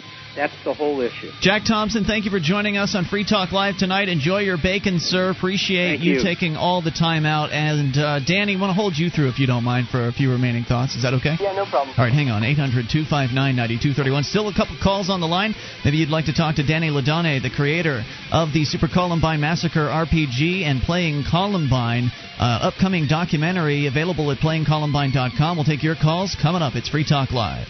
This is Free Talk Live, the live Saturday edition of the program. You can bring up anything toll-free at 800-259-9231, the SACL CAI toll-free line. It's Ian here with you. And Mark. And you can join us online at freetalklive.com. The features on the site we give away. And if you like the show and want to help support Free Talk Live, we ask that you shop with us at amazon.freetalklive.com. Enter Amazon through that link. Free Talk Live will get a percentage of your purchase. If you start your shopping there, buy anything. Used items, new items, 41 categories to shop in, free Super Saver shipping on a lot of items. So whatever you buy, Free Talk Live gets a cut if you enter through amazon.freetalklive.com. However, if you want to buy knobs, poles, faucets, and more, you should go somewhere else. Interknobs.com. You can get wholesale prices and the best service. Interknobs.com. You can see their banner at freetalklive.com, and you can save 10% off your order by using the code FTL. That's interknobs.com. It's a huge selection, and the gentleman that runs the company is a major fan of the show and a big supporter of liberty and freedom. So much is true. Interknobs.com for all your poles, faucets, and that sort of need. Let's continue here. Danny LaDonne is on the line with us. He is the director of Playing Columbine, a true story of video game controversy, limited edition DVD available for pre-order at playingcolumbine.com. You can see a trailer. I believe we actually made the trailer, Mark, you and I, which is pretty cool. We are in the film, so that's an extra reason to pick it up. But beyond that, it's a fantastic documentary about the Super Columbine Massacre RPG and the controversy that swirled around that and video game violence in general. Danny, are you still with us? Yeah, I'm still with you. Hey, now, Danny, I've got an important question, and it's about an important subject matter. Me. Now, with the 6 degrees to Kevin Bacon thing, how far am I off? Oh, geez. Mark, I think that you should stop thinking of it that way, and Kevin Bacon should start asking how many degrees he is away from Mark Edge. There you go. Good answer. Let's go back to the phone calls here. But actually, before we go to the calls, Danny, any other comments on all the things that Jack had to say? The reason that I wanted to have Thompson on tonight, and the reason I helped you to organize that, is because he's very clearly at the forefront of a group of people who extend their concerns about violent video games. And as you saw from the callers, there really is he has a base of followers who are a bit against his point of view. But I felt it was important to have him in the film, so I made sure that he made it in, and I appreciated having him on, obviously in the film, and also coming on tonight. Oh yeah, he's mandatory for your film. Yeah, clearly. All right, let me continue with the phone calls here. David is on the line in Montana, listening on KGEZ. David, you're on with Danny from playingcolumbine.com. Howdy, how you doing? Hey, I think Jack and guys like that attack in the video game should take their zeal and their energy and put it towards giving them psychotropic drugs to kids, because all them shooter kids were on that stuff or went cold turkey on it and went wacko on it. That's a really great point. And also, there's a solution to his problem about the kids getting them. The stores could put one aisle aside for the M-rated games, the R-rated movies, the X-rated movies, the XXX-rated movies, and you got to, show you're 18 to go into that aisle. And you go in there and shop. Well, they could do that. That could certainly be a market-based option. I'm glad you brought up the point about the drugs, Dave. Thank you for the call. Yeah, they should take that energy they got going against. The military loves these games, so there is kind of a truth to, you got to talk to the kids that these things, if you're weak-minded and an idiot, that they could capture your imagination, and you got to tell them it's just an imagination, it's just a game. You got a responsibility when you play these games. David, thank you for the call tonight. Danny, your thoughts on the drug issue? Yeah, that's actually a point that's brought up in the game itself, because Eric Harris, one of the two shooters at Columbine, lapsed on his intake of Lovix, which is one of those antidepressants. So that certainly is a worthy point. I think if we're concerned about school shootings, there are a myriad of issues that need to be addressed here, and of course video games are somewhere at the bottom of that list, in my opinion. Yeah, I think that the schools are the number one issue, and we've certainly talked about that a lot on Free Talk Live. The idea that a lot of kids are forced to go and attend the same school together that may not necessarily get along with one another too effectively, and the government school system isn't really built to help moderate that too effectively. They're just sort of thrown into the pot together. I think you're talking about a real parenting issue where you've got these kids with all kinds of shotguns and automatic weapons, laying things out. I mean, I don't think these kids had a lot of supervision. It's also worth pointing out here, every generation has its Jack Thompson, in a sense. There's always going to be someone that's concerned about the new media that kids are into or the new thing that's developing that's a bit uncertain. I know the film makes that point. But a generation ago, kids were running around the backyard playing cops and robbers, and they had very realistic-looking toy weapons. Mm-hmm. The film kind of brings that up. And really, games like Grand Theft Auto are virtual cop and robber type games. And whether you choose to let your kids play them or not, these are the kinds of things that kids developmentally go through in terms of violence and what's right and wrong. And having parents in your life is really key to navigating through that. Yeah, I didn't really think about it, but you did show it in the film, and they had these plastic guns that looked very realistic, and I remember these weapons. I used to play with the plastic guns looked as real as they could possibly make them. Now they're lime green with a little orange tip. Yeah. Like there's no way you could mistake these guns, and you have to use your imagination even more. You had to cock these babies. They made a boom, like a noise. Yeah. That's exactly we had guns or the facsimiles thereof. Well, the funny thing is now the real guns are being made in colors that look like toys, which is interesting. There's like a Hello Kitty M16 or AK out there somewhere, and it's all bright pink with a Hello Kitty on it, and you'd think it was a toy just looking at it, but it's not. Let's continue here. Talk to Gabriel in Texas. Gabriel, you're on with Danny Ladonne from PlayingColumbine.com. Yes. You're on the air. I didn't realize Jack was going to be on tonight. Just listening to the podcast. But ever since, this started, 6, 7, 8, 10, 20 years ago, people have always tried to blame the new media. But it seems like there's been a whole bunch of muddying of different questions. And, it seems like it would be helpful to just step back and, I don't think anyone would argue that violent or sexual or violent and sexual video games, comics, media have zero effect on children. Mm-hmm. I don't think anyone would be willing to take that stance. Whether or not it's just a minuscule effect on those who are already unstable or possibly a massive effect on, developing minds or whatever. I don't think anyone would take the stance that it has no effect. So the question is, okay. Somebody go. So the question is, if it has enough of an effect in order for us to do something about it. And then the second and totally separate question, and people seem to jump, not necessarily you guys, but definitely more of the mainstream media and Jack Thompson, seem to jump straight from point one, if there is enough, should we do something about it, to what should we do about it, which is an entirely separate question. And that's when it comes to, do we leave it to law enforcement, the creator, the distributor, the seller, the parent, the government? There are many different solutions, and people seem to just be jumping straight from question one to question two and not recognizing them as two totally separate entities. They either make an assumption on one or on the other. Good point, Gabriel. Danny, your thoughts? Yeah, while Jack is very fond of the American Psychological Association's findings from 2005, many federal courts and many state courts have rejected the video games make me do it argument. And while, some of the perpetrators were found to have played video games for, like Grand Theft Auto, for 15 hours a day, I would submit to you that anything you do for 15 hours a day is probably not healthy, even if that video game was Pac-Man. So there's a balance that I think we need to find. Right. If you're doing something if you're playing Pac-Man for 15 hours a day, you're not interacting with human beings. You're not learning those, the social graces necessary in order to do that correctly. And that could be pretty damaging. And I agree with what Mark said. And Gabriel, thank you for the call. I agree, Mark, that parenting's got to be the number one issue here, because if you've raised your kids right to understand the difference between right and wrong and fantasy and reality, then I don't see what the problem is with letting your 13-year-old play Grand Theft Auto. What's the big deal?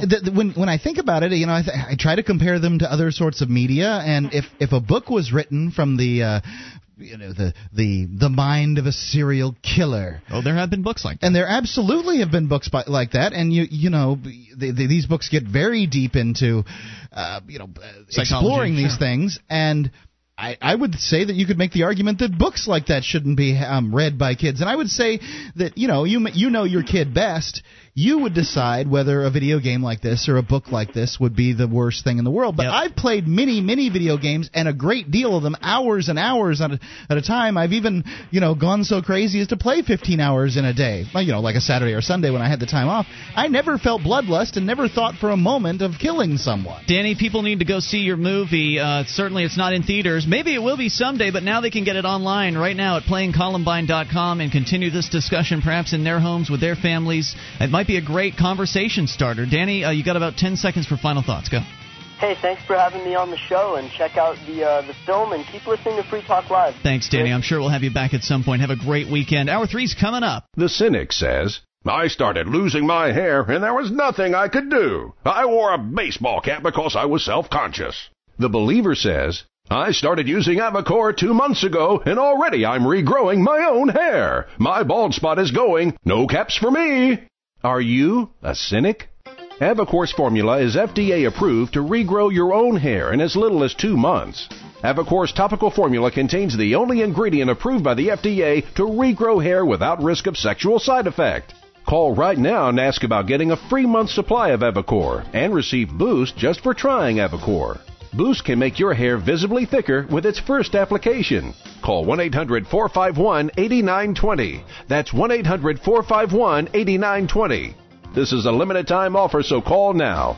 Call 1-800-451-8920. 1-800-451-8920. Or log on to avacorradio.com.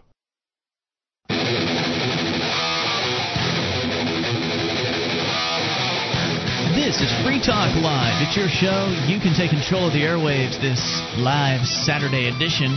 As we launch here in hour number 3 of the show, it's Ian here with you. And Mark. Join us on our website at freetalklive.com. The features on the site are free, so enjoy those on us. Again, that is freetalklive.com. Oh, wow. What a first 2 hours of the show. Have we ever had a 2-hour interview? We have. Mark Stevens from adventuresinlegalland.com was the only other one we've ever had. This one was... I'm exhausted. Yeah, it's pretty big. I really, I can do this show. I could do this show for hours and hours on end, talking to people and talking to you and reading the news and that kind of thing. But I almost said nothing. I am exhausted. Well, you did get up early. You've been moving today. You're moving to a new house and everything. But I can, my brain was working harder. I was trying, the moderation, I don't know. I felt like I was holding it all up on my shoulders. Well, anyway. Very weird. If you missed it, we'll post the archive later at freetalklive.com. It returns to our normal format where you can call in about anything. So we go continuing here with your calls.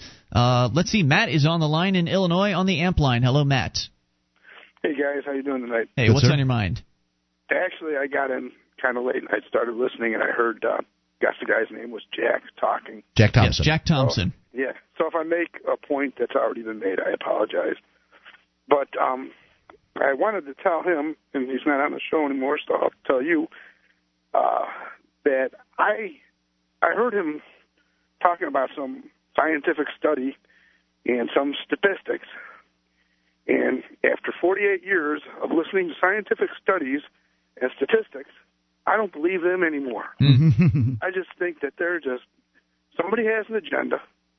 Person with that agenda pays the scientists and the statisticians that come up with these statistics. Yeah, you're pretty much on target there. I mean, and you heard. I often feel that way. I don't, can't prove it or say anything like that, but.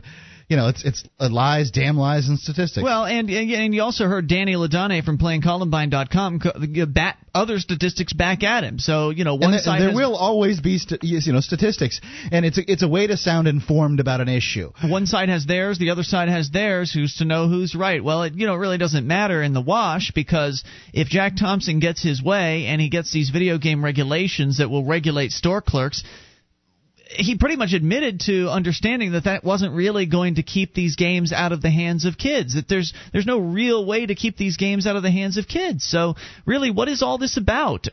I don't get it. I mean, it's symbolic more than anything. I think it's about control. It's about certain people wanting to control other people's lives. But and that's wrong. But don't they understand that it won't work? I mean, Jack Thompson understands this, but I imagine some of his proponents don't. You know, it's not going to work. You can pass the most restrictive video game sales legislation you want to. It'll just push the game distribution to the internet, and kids will just have their big brother go and buy it for them. It's not going to stop anybody. Right. And the other point I wanted to make, again, it has to do with my age. I've been around for 48 years.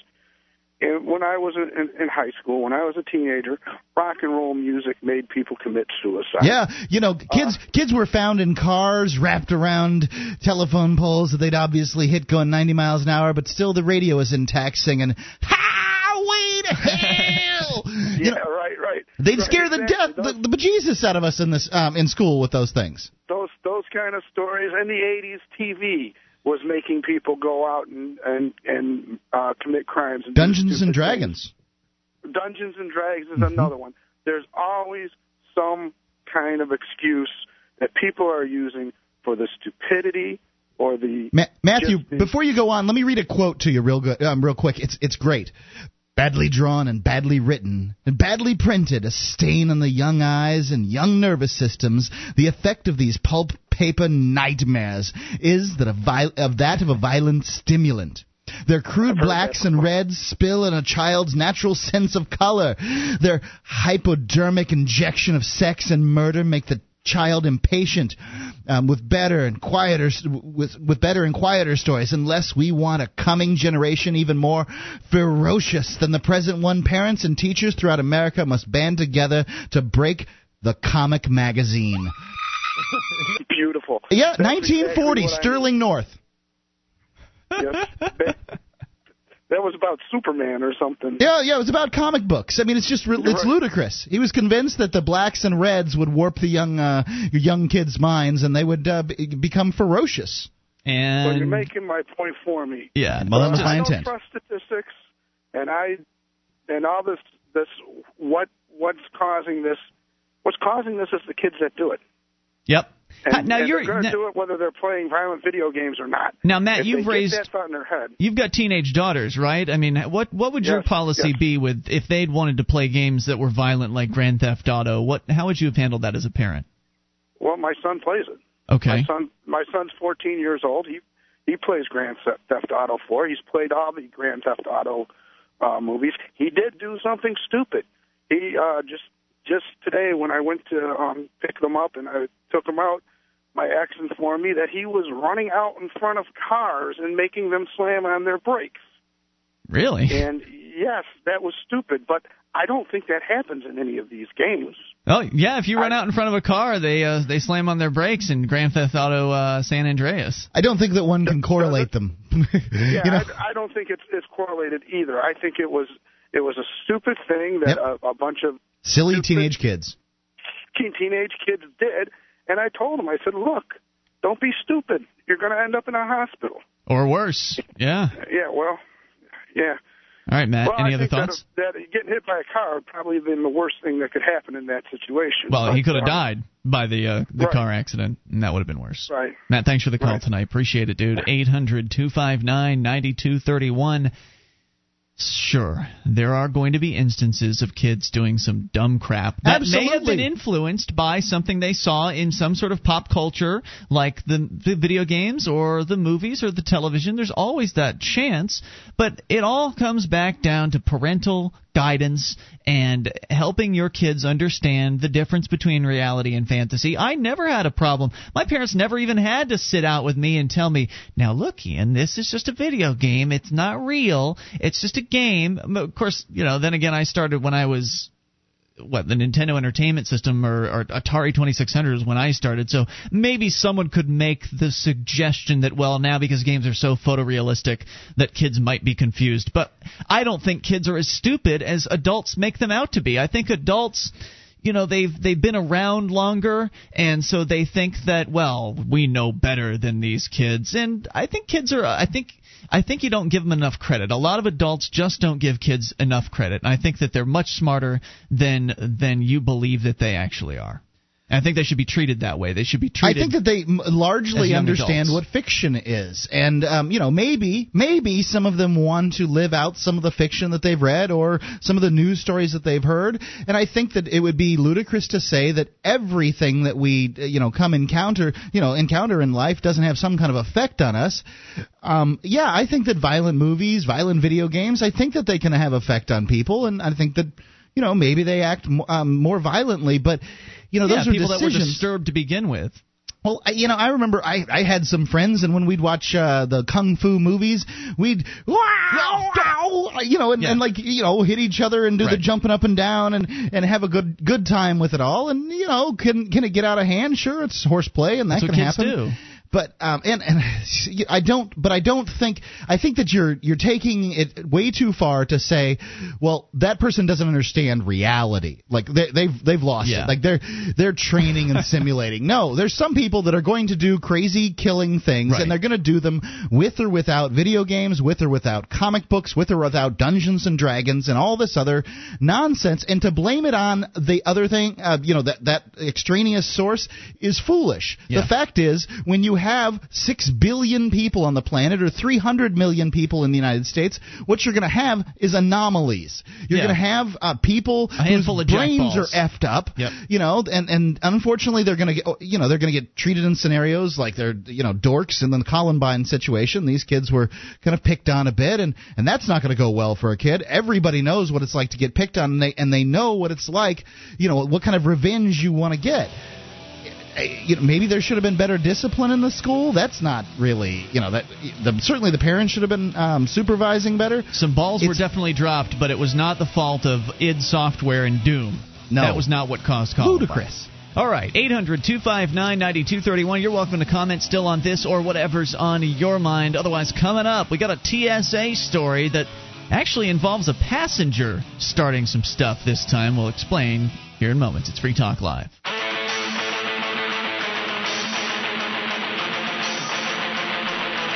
This is Free Talk Live. It's your show, and you can bring up anything. This is the live Saturday edition. Take control of the airwaves toll-free at 1-800-259-9231. SACL's CAI toll-free line. Ian here with you. And Mark. 800-259-9231. You can join us on our website at freetalklive.com. All the features on the site are free, so enjoy those on us. And get signed up for the updates. Whenever there's something you need to know about Free Talk Live, you'll know it first. If you're on the updates list, go to updates.freetalklive.com to get on it for free. That's updates.freetalklive.com. If you want to lose weight but not permanently change your diet, go to notfatanymore.com. They've got a system that, it requires you to cut out eating fatty foods, but only for a little while, and then you can go back to doing it. So notfatanymore.com. You can read the story of a doctor who lost 37 pounds in 1 month and has kept it off. Notfatanymore.com. 800-259-9231. Okay, to Becky Akers at LouRockwell.com. Becky Akers is kind of somebody who's really Johnny on the spot when it comes to crazy TSA hell stories, just awful people having awful experiences in the airport with the TSA. She brings you the story pretty much every single time, so here's another one that I had not heard about. When it comes to sheer asininity, says Ms. Akers, the Transportation Security Administration usually beats passengers by a long shot. But on May 10th, a woman as dim-witted as your average screener handed the TSA an excuse to shut down Buffalo Niagara International Airport. Look for the agency to offer this bozo a job. She's definitely management material. Described only as a woman in her late 50s, our numbskull remains unidentified. That should protect her from angry passengers who missed connections or had to rent hotel rooms, but it also compels us to invent a name. Dumbo comes to mind. And it isn't a reference to her size either. Dumbo confused the exit from the airport's secure area, as the TSA dubs those parts under its tyranny, with the entrance to the checkpoint. She didn't realize that she'd bypassed the screening scam until she reached her gate. Now, I've seen sometimes absolutely. There's the you could just sort of walk out of the exit area, and there's no real. There's supposed to be a TSA agent sitting there. Sometimes there is, sometimes there isn't. Well, that's because bureaucrats have a tendency to be kind of sloppy on their jobs, because who cares? And there have been issues where people have been caught coming in through the exit and have gotten in quite a bit of trouble. In this case, she managed to enter through the exit unmolested. No one noticed. But she figured it out. Anyway, Becky says, I don't know about you, but at that point I'd be thinking, yeehaw, score one against the police state. I'd probably brag to all and sundry about my coup, but later on. Given the cowards, imbeciles, and snitches that currently crowd the airports, I wouldn't breathe a word until I was safely home. But not Dumbo.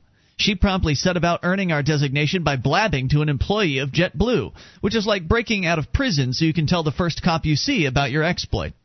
Naturally, the gate attendant ratted her out to the airport police. Dumbo was then escorted to the security checkpoint and interviewed by the NFTA, the Niagara Frontier Transportation Authority, according to TSA spokesbureaucrat. Get this, Dumbo was on her way to New York City. No doubt our street-savvy sharks have had a field day with her. Ever notice how police states need multiple goons to handle security breaches, even when the culprits are too stupid to breathe, let alone cause trouble? This woman of grandmotherly age, posed so grave a threat that the NFTA thugs called their TSA counterparts for backup. Remember what happened when you had a little issue at the airport, Mark? Yeah, well, they surrounded you. It was awful. There was, there were like 7 cops and a dog. And you aren't a lady in your 50s. It's just crazy. No real terrorists have shown up at American airports since 9/11. That leaves the TSA with its $6 billion annual budget and a constitution in shreds, looking a tad unjustified. There was a guy in L.A. that didn't go through the gates, but he was at the airport. Was there? Yeah, as I recall. I don't recall that. Anyway, and so it capitalizes on passengers like Dumbo by implying they belong to Al-Qaeda. Tragically, the big lie works. Too many Americans believe that folks who forget the penknife in their briefcase or carry 8 ounces of Listerine are instead of 3 are bad guys from whom the TSA protects us. Right. It's ludicrous. A friend of mine's a cop. He can conceal carry on an airplane, but they've confiscated his toothpaste before because it was too big.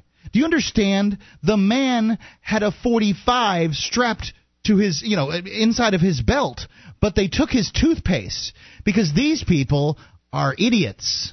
The agency forsook its M.O. in Dumbo's case. Authorities believe the woman didn't mean to breach security and it was an innocent mistake, according to the article. Well, what gives? Thousands of other equally innocent terrorists have suffered emotionally and financially from the TSA's fines and threats of imprisonment. Perhaps the agency senses a kindred moron here and is extending professional courtesy. Dumbo will face no charges. Many people that enter into similar circumstances have not been exactly given a pass. No, they love to give charges, even though they have no legal ability to do so. They are not given the ability to issue fines, but they do. Dumbo was obviously harmless to everyone but a seatmate hoping for intelligent conversation. Anyway, she'd confessed her sin at the first opportunity, but those facts didn't keep the TSA from launching into its usual, "You're all about to die, so we, your benevolent rulers, will make your last moments as frustrating, silly, and uncomfortable as we can," blitzkrieg. First, the TSA shut down the security checkpoint. No, I don't know why either, except that this is the TSA's standard response to every question, hiccup, glitch, or problem. Since the agency's other response is to force passengers who've already endured a search to line up for a second one, you might think the idiots would keep all of the checkpoints up and running. Nor did closing the checkpoint end the hysteria. According to the original story, the east and west concourses were then evacuated, and in another flourish of the police state, just to underscore the danger from which it was saving everyone, bomb dogs were brought in, while the concourses were found to be safe. Well, big surprise there. Thousands of passengers needed to be re-screened. Oh, get off it, says Akers. They didn't need to be screened the first time, let alone re-screened. This absurdity took 93 minutes, from the time the TSA closed the checkpoint at 4:27 in the afternoon until affected travelers were all back on their way by 6 p.m. When will good Americans like Dumbo learn that cooperating with Leviathan only brings grief to themselves and their fellow serfs? Nevertheless, those passengers who frantically shuffled schedules and plans can rest assured that our masters had their best interests at heart. According to one of the bureaucrats' spokespeople, they said that the NFTA police and staff did everything they could to speed the gate re-sterilization process. Poor bureaucrat should have quit while he was ahead and sounding like only half a horse's patooey. Instead, he went for broke by adding this, quote, "We made a conscious decision to sweep the West Concourse first, so TSA could restart the screening process and have a secure space to direct passengers." Geez, my unconscious decisions aren't this loony. Doug also promised it's a serious breach, and it's one I know the TSA is going to take any steps necessary to make sure it doesn't happen again in the future. Yeah, right. Fat chance the agency will take the most obvious step of all, shutting down not just a checkpoint nor a concourse, but its whole unconstitutional self. This the woman who just decided here that she was going to talk to the cops. She's just an idiot. That's all. Yep. And everyone else was inconvenienced as a result of it, because the TSA, as Becky Akers points out, does the same damn thing every time. Even though they had the woman in their possession, they treated it as though there was an unseen enemy loose in the airport. Well, that's because they are a bureaucracy of no consequence. Yeah. They have no real good point for being there. No one's going to get their pay cut. They're not making us safe. The fact is they miss something like 50% of guns, knives, and bombs that they test themselves on. 800. Of course you're going to do stupid things to try to make yourself seem worthwhile if that's the case. 1-800-259-9231. The solution, of course, is to get rid of the TSA, take the airports out of the hands of the government, and let the marketplace handle all of this, and competition will make things go a lot smoother. More coming up. This is Free Talk Live. Our archives, website, and podcast will continue to stay free, but if you think other people deserve to hear this show, consider becoming a Free Talk Live amplifier for just $3 a month at amp.freetalklive.com. Help free some minds. Visit amp.freetalklive.com.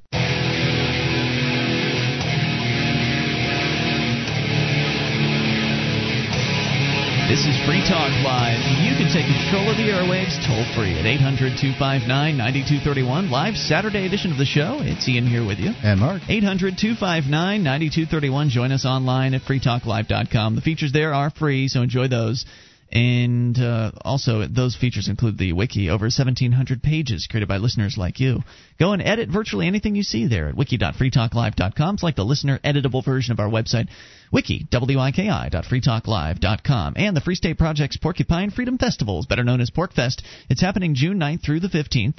And if you go to PorcFest, you'll be able to see firsthand why New Hampshire is one of the country's best places to live, as well as meet hundreds of individuals who, just like you, cherish liberty and are living the goal of liberty in our lifetime. Discover new freedoms, new communities, and new beginnings. Register today at porcfest.com. That's PORCFEST.com. 800-259-9231. To your phone calls we go. It is Jim in Montana listening on KGEZ. Hello, Jim. Hey, what's on your mind? First of all, I appreciate you guys' program. I really do. Thank you. Thank you, sir. What's on your mind I don't tonight? agree with you about probably 30% of the time, and this is one of those times when you're dealing with the kids and their programming and, the video games and those kind of things. And I've got some points, and I think if you hear me out, you'll be able to maybe see what I'm saying. Go for it. All right. You sort of made the point against what you're saying by the things that were said later, as in you guys would watch the Kung Fu movies, then you would go out and play Kung Fu. The gentleman that called in and kid was running out in front of the like he had seen on a video game. I don't think he said that. No, that's an inaccurate. That does happen in that game, though. I said Which that. game? Grand Theft Auto. You run out in front of cars and they stop for you. That's what happens. Okay. Yeah, okay, so that happened in a game. I think the problem is that what we're doing is when you were a kid and you watched the Kung Fu thing, you would go out and practice Kung Fu as you saw it on the video or on TV. Mm-hmm. Horseplay, okay, yeah. That was you acting on something that you had never seen before, okay? And you were young enough to try it and that made a point, okay, for that particular area. When you take kids that are watching things that are beyond their realm of reasonableness or their reasonability, and you put them in situations like running out in front of cars to get them to screech on their brakes, or stealing cars, or killing people, there's been a multitude of different news stories about kids that tried something on a baby that they saw in a video game, and it killed the kid. There's been many stories like that. Well, I remember one specifically, but I don't remember many. But these things can happen. Well, sure. We've already agreed that certainly young people can be influenced to some extent. But what's the point you're getting at? The point I'm getting at here is that those videos, to expose them to so many of them, with so many different variables. You're going to have so many different people that have kids that have a particular bent towards one particular area or another, and they'll end up trying to duplicate those things because it's beyond their area of their ability to reason. But, Jim, wouldn't you agree, though, that it's the issue for the parents to deal with and that it shouldn't really be dealt with anywhere else besides in the home? You know, I would agree with you if we were living about 40 years ago. You think parents were better 40 years ago? Well, yes, I do. Yeah, you're wrong. I'll tell you why. The world's the same. Well, okay, but hear me out. People were more responsible than they are in this day and age. What, did you see that on Leave It to Beaver? No, of course not. No, that's ridiculous. I mean, they had crime. All right, let me make this point then. If I am not correct, then I can't quite put into exactly what I'm trying to say here, but I see your point in the fact that you're trying to say that parents are the same, but they're not the same. Parents that have been exposed to a lot more things that have changed their type of behavior in this day and age are allowing more than they grew up with. Therefore, that same thing is continuing on, except it's becoming more and more extreme. Well, okay, first of all, you're talking about an industry here, the video game industry, which has literally millions upon millions upon millions of players and very, very little actual fallout that you can point to. What is it that you propose? I mean, if you believe what you say is true, and I believe you do, that things are different these days and it's a bad situation, what is it you would have change? What's your proposal, Jim? Well, I'll tell you. My proposal, I think, would be to limit these games, especially ones that deal with sex and murder. Who will limit them? To a particular age level higher than 9, 10, 11, 12, 13, 14, 15. Okay. I just would. So who will be limiting them? The government?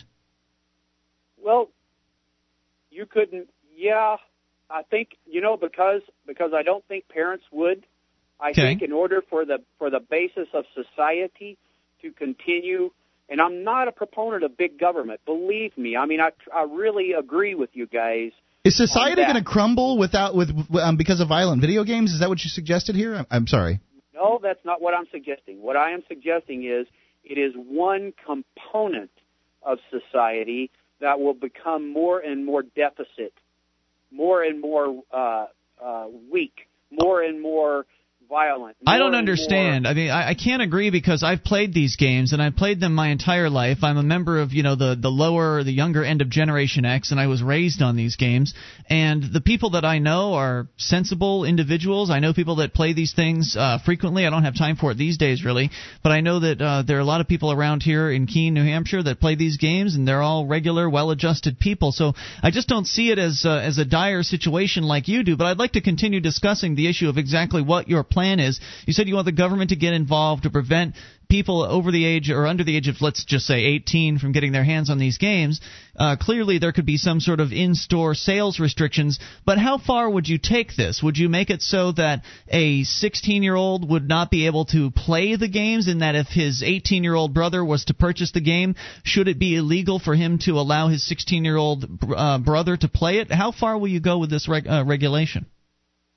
Believe me, I understand your logic. I mean, I've seen you play this out. I've heard you play it out many times, and it has a logical basis. I understand. I don't know how far to go. I would limit purchases like that to 18, but I would not make it criminal. I mean, I would do what I could do as a country for the morals and the character of the country. And that's where you've gone wrong, Jim, if I may. That's where you've gone wrong, because your moral set, it's fine, whatever it is for yourself and your family, that's your business. But it never is at any point appropriate for you to force your set of morals and values and beliefs on someone else who may have a different set. And that's what you're talking about doing. And I'd like to point out that just because you would be limited in your enforcement or in your scope of this particular law doesn't mean that the politicians and the bureaucrats that write and execute these laws will. Right, they'll like take it to the next Texas step. Child Protective Services. Right, they'll take it to the next step to where it'll be banned in the home of anybody who's under the age of 17. And they'll go even further than that to something we can't even fathom right now. They'll be totally totalitarian and scary. And I'd like to also point out that you can ban them from the stores if you want to, but that's not going to put a stop to it because video games are a phenomenon. I don't know if you've played very many of them, but they are a multi-billion-dollar industry that I believe recently surpassed the Hollywood movie industry. I don't have the statistics there, but it's turning into a huge industry. This isn't going to go away because some legislation is passed. It's going to go underground. It's going to go on the internet. It's going to go to downloads. And if you ban these games or ban their purchase from young people, you'll just find 16-year-olds programming their own violent games on the internet. You're never going to stop this, Jim. So what you have to do is just focus on your own family and focus on imparting your value set to them and make sure you get that job done because that's really the only thing you have any influence over. And I'd like to thank you for taking the call or taking the time to call. Thank you, Jim. 800-259-9231. We'll try to sneak you in here if you're on the line or if you want to get on the line. 1-800-259-9231. This is Free Talk Live.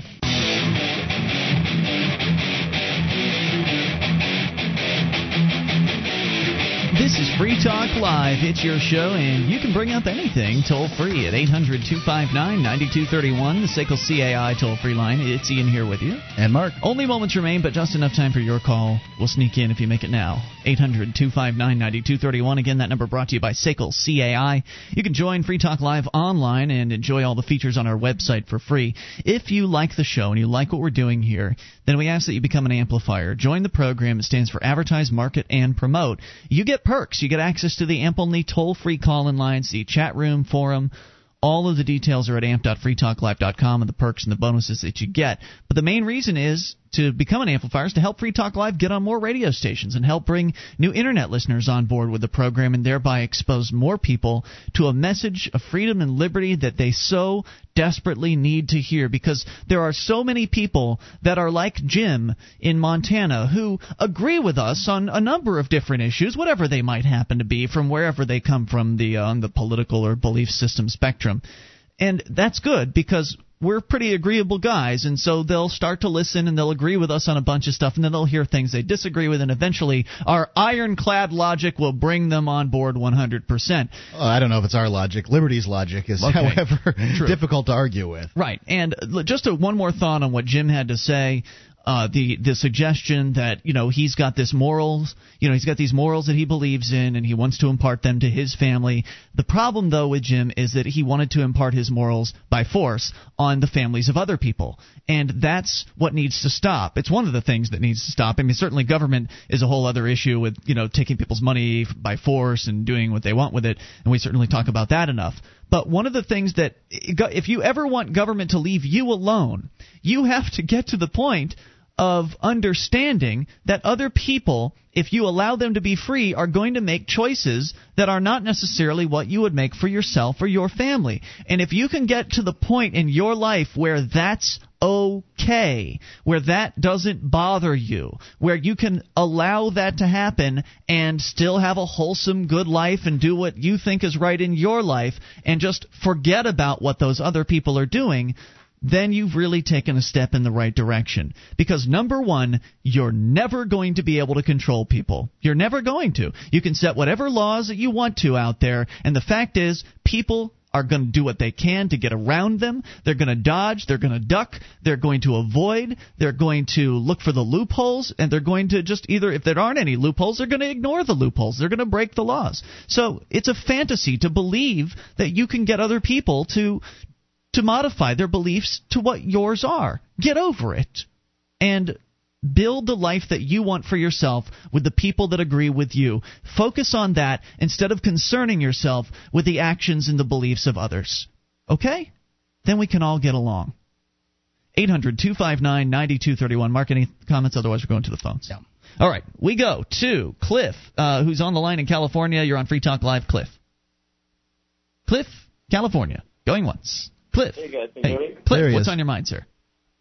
Yes, I'm not in California. I'm actually in Miami. You're in California now. Go ahead, Cliff. Anyways, listen, I had a couple of comments or questions for you guys, really. Yes, sir. The first is I was thinking about moving to New Hampshire next summer. Okay, cool. But my one concern is, I looked up Keene, New Hampshire, and other sites in New Hampshire, and it seems that the black population is kind of small. Yeah, it's probably the whitest state in America. I don't know if that's true or not. Vermont's pretty white too. I'll tell you, if you come to Keene, I'll be happy to see you. I really, I'm assuming you're black. Yeah, that's exactly what it is. There certainly are some here. It's not a large portion of the population, but you don't have to hang around with black people, I have no problem with that. My question is this, really. Basically, how race relations over there, because my girlfriend is white and she's pregnant right now. I think that next summer we'll have a kid that's half white, half black. So I'm trying to figure out how that would play and basically how I guess the people that live around that area are, generally speaking. I'll tell you. I think that it's really easy, and I'll show you the logic behind it. But today I was at a sandwich shop, and I saw a black guy coming in with a white girl, and she was a particularly attractive white girl, and you know how that bothers some people, especially in the South. And I can't say that at one point in my life it didn't bother me. I can't say that that's true, but. I don't think anybody even looked at him. Certainly, they got nothing was said. Well, at least this part of the state, Keene, is more of kind of the liberal area of New Hampshire, so presumably more open-minded people would be here. And also, our friends, the Free Staters, they love anybody as long as you love liberty. So right. And usually, what you have a problem with ethnic groups where they battle the most is where they actually have concentrations. The Koreans and the Japanese, they live close to each other, and there's concentrations of them. The blacks and whites or blacks and Mexicans and those kind of things. They live close to each other, and there's groups of them. Here, black isn't an issue because black people aren't an issue. They haven't had any issues with that. You know what I'm saying? Hello? Oh, he's gone. I was just looking at the call screening thing here, and it said Cliff is gone. I think Cliff's right here. We're talking to him, and he's gone. Cliff, if you got disconnected, man, that was certainly not our fault. But you're not getting back in time. Well, you might be able to. You can always try to sneak a call back in here. I'd love to continue that conversation because we didn't hang up on him. Let's continue here and talk to Jeff. No, not Jeff. Let's try instead Tom, listening to KMED in Medford, Oregon. Hello, Tom. How are you fellas doing today? Hey, what's on your mind? Well, I was just, I've been thinking about a lot of things that are happening. And do you fellas understand? Well, first off, the old Thomas Jefferson said we need to water the tree of liberty with both the blood of the patriot and the tyrant each generation. And somebody's been forgetting to take the bucket over to that tree, and it's withering. But my question is, do you know what the definition of nation as used in One Nation Under God in the Constitution means? The actual legal Bovier's law dictionary version that was used for writing that? I do not. I know that there is no such thing as a nation, but go ahead with what you're going to say. Well, constitutionally, the word nation, one nation under God, is one ethnic or one race base of people who have a similar belief in the same God. Now, I understand you guys are probably more libertarian than anything else. I'm a laissez-faire, free market enterprise guy. Leave me alone as much as possible. Great. But there are limits that are bound by a set code and a set moral value. And you say, well, anybody's moral values. You see, that's loose. That doesn't really fly. That doesn't work. There has to be a common, that's why we have common law, and the common law is based on a common set of ethics and values. That's easy. That's easy. Do no harm. That's the only common law you need. Okay, but now pornography shops do harm. Before you go on, I think you've misrepresented what the Constitution or the Declaration of Independence is. What this one nation thing is, all I can remember that is the Pledge of Allegiance, which is, I believe, written by a Nazi. That is true. Are you still there? No, I'm still here. You guys are really good. You're just like liberals. You play that, pull out them cards. Boy, I'll tell you, you got your race card, your Nazi card. Do you deny the pledge was written by a Nazi? You know what? I don't know who wrote the pledge. Francis Bellamy. He was a National Socialist, which, of course, in Germany is the Nazi Party. Well, Go ahead with your point about morals. I want to hear his point about morals. I just don't want it. I just don't want the Constitution or the Declaration of Independence to be misrepresented. Go ahead with your point. We're short on time. It isn't misrepresented. It does say one nation. It does say one nation. I can't look it up right now. I can't look it up. We're going to have to take your word for it. Go ahead with your point about morals, sir. Go ahead. Well, without a common thread, without a common basic moral value, and without a common religious belief, a nation will die and wither on the vine. I can't remember the French general's name. There's no such thing as a nation, though. It's just a concept. It's the nation is just a concept, an idea in people's heads, sir. It doesn't actually exist. The French general at the time of the American Revolution who came over and observed America. Lafayette? He said that America was good. Yes, Lafayette said but America he wasn't a general. Was good. He said America was good because America believed in God, and then when she quit believing in God, she'd quit being good. And you've got anything goes, especially amongst libertarian political beliefs. You can murder a baby, and as long as you murder your baby, and you don't murder somebody else's baby. As long as you print your pornography and you don't really cause any trouble for someone else, well, you can have your kind. What do you want to do? Put people in jail for porn, sir? How much time would I get for my VHS porn collection? You should be swinging from a rope from a tree. I should hang? Sick man, dude. You want to kill me for having porn? You know what, Tom? I'd love for you to call back because this is an extended conversation I'd like to have with you, but we can't do it in 20 more seconds. So call us back next Saturday because we're only on Saturdays in KMED land, okay? And we'll talk to you more about this. Would Jesus hang somebody for sinning? Quickly back to Cliff. He's back with us from Miami. Cliff, I don't know what happened there, but you got about 20 seconds. Hey guys, no, I just got disconnected. But well, I appreciate what the comments you were making about that, and I think I'll call you back next week and try to get more information. I guess if you guys can ask some of your listeners to call in about that live in New Hampshire. Call again some other time, man, because we'd love to hear from you. You got 10 seconds if you can fit it in. Go. And that's everything. I'll call you guys back next time. Yep, sounds good. We're on 6 days a week. You can join us online between now and Monday at freetalklive.com. Hope you have a great and safe and fun weekend. There's a reason it doesn't sound like the old media. Which of those court justices are going to sit there and err on the side of your Fourth Amendment? That's because it's the new media. Dan Carlin, Common Sense. I think fast and I talk fast, and the people that like this program can deal with that. Common Sense with Dan Carlin, a free-thinking, politically independent view of things from a man who's had way too much caffeine. Get the MP3 or podcast at iTunes or go to dancarlin.com.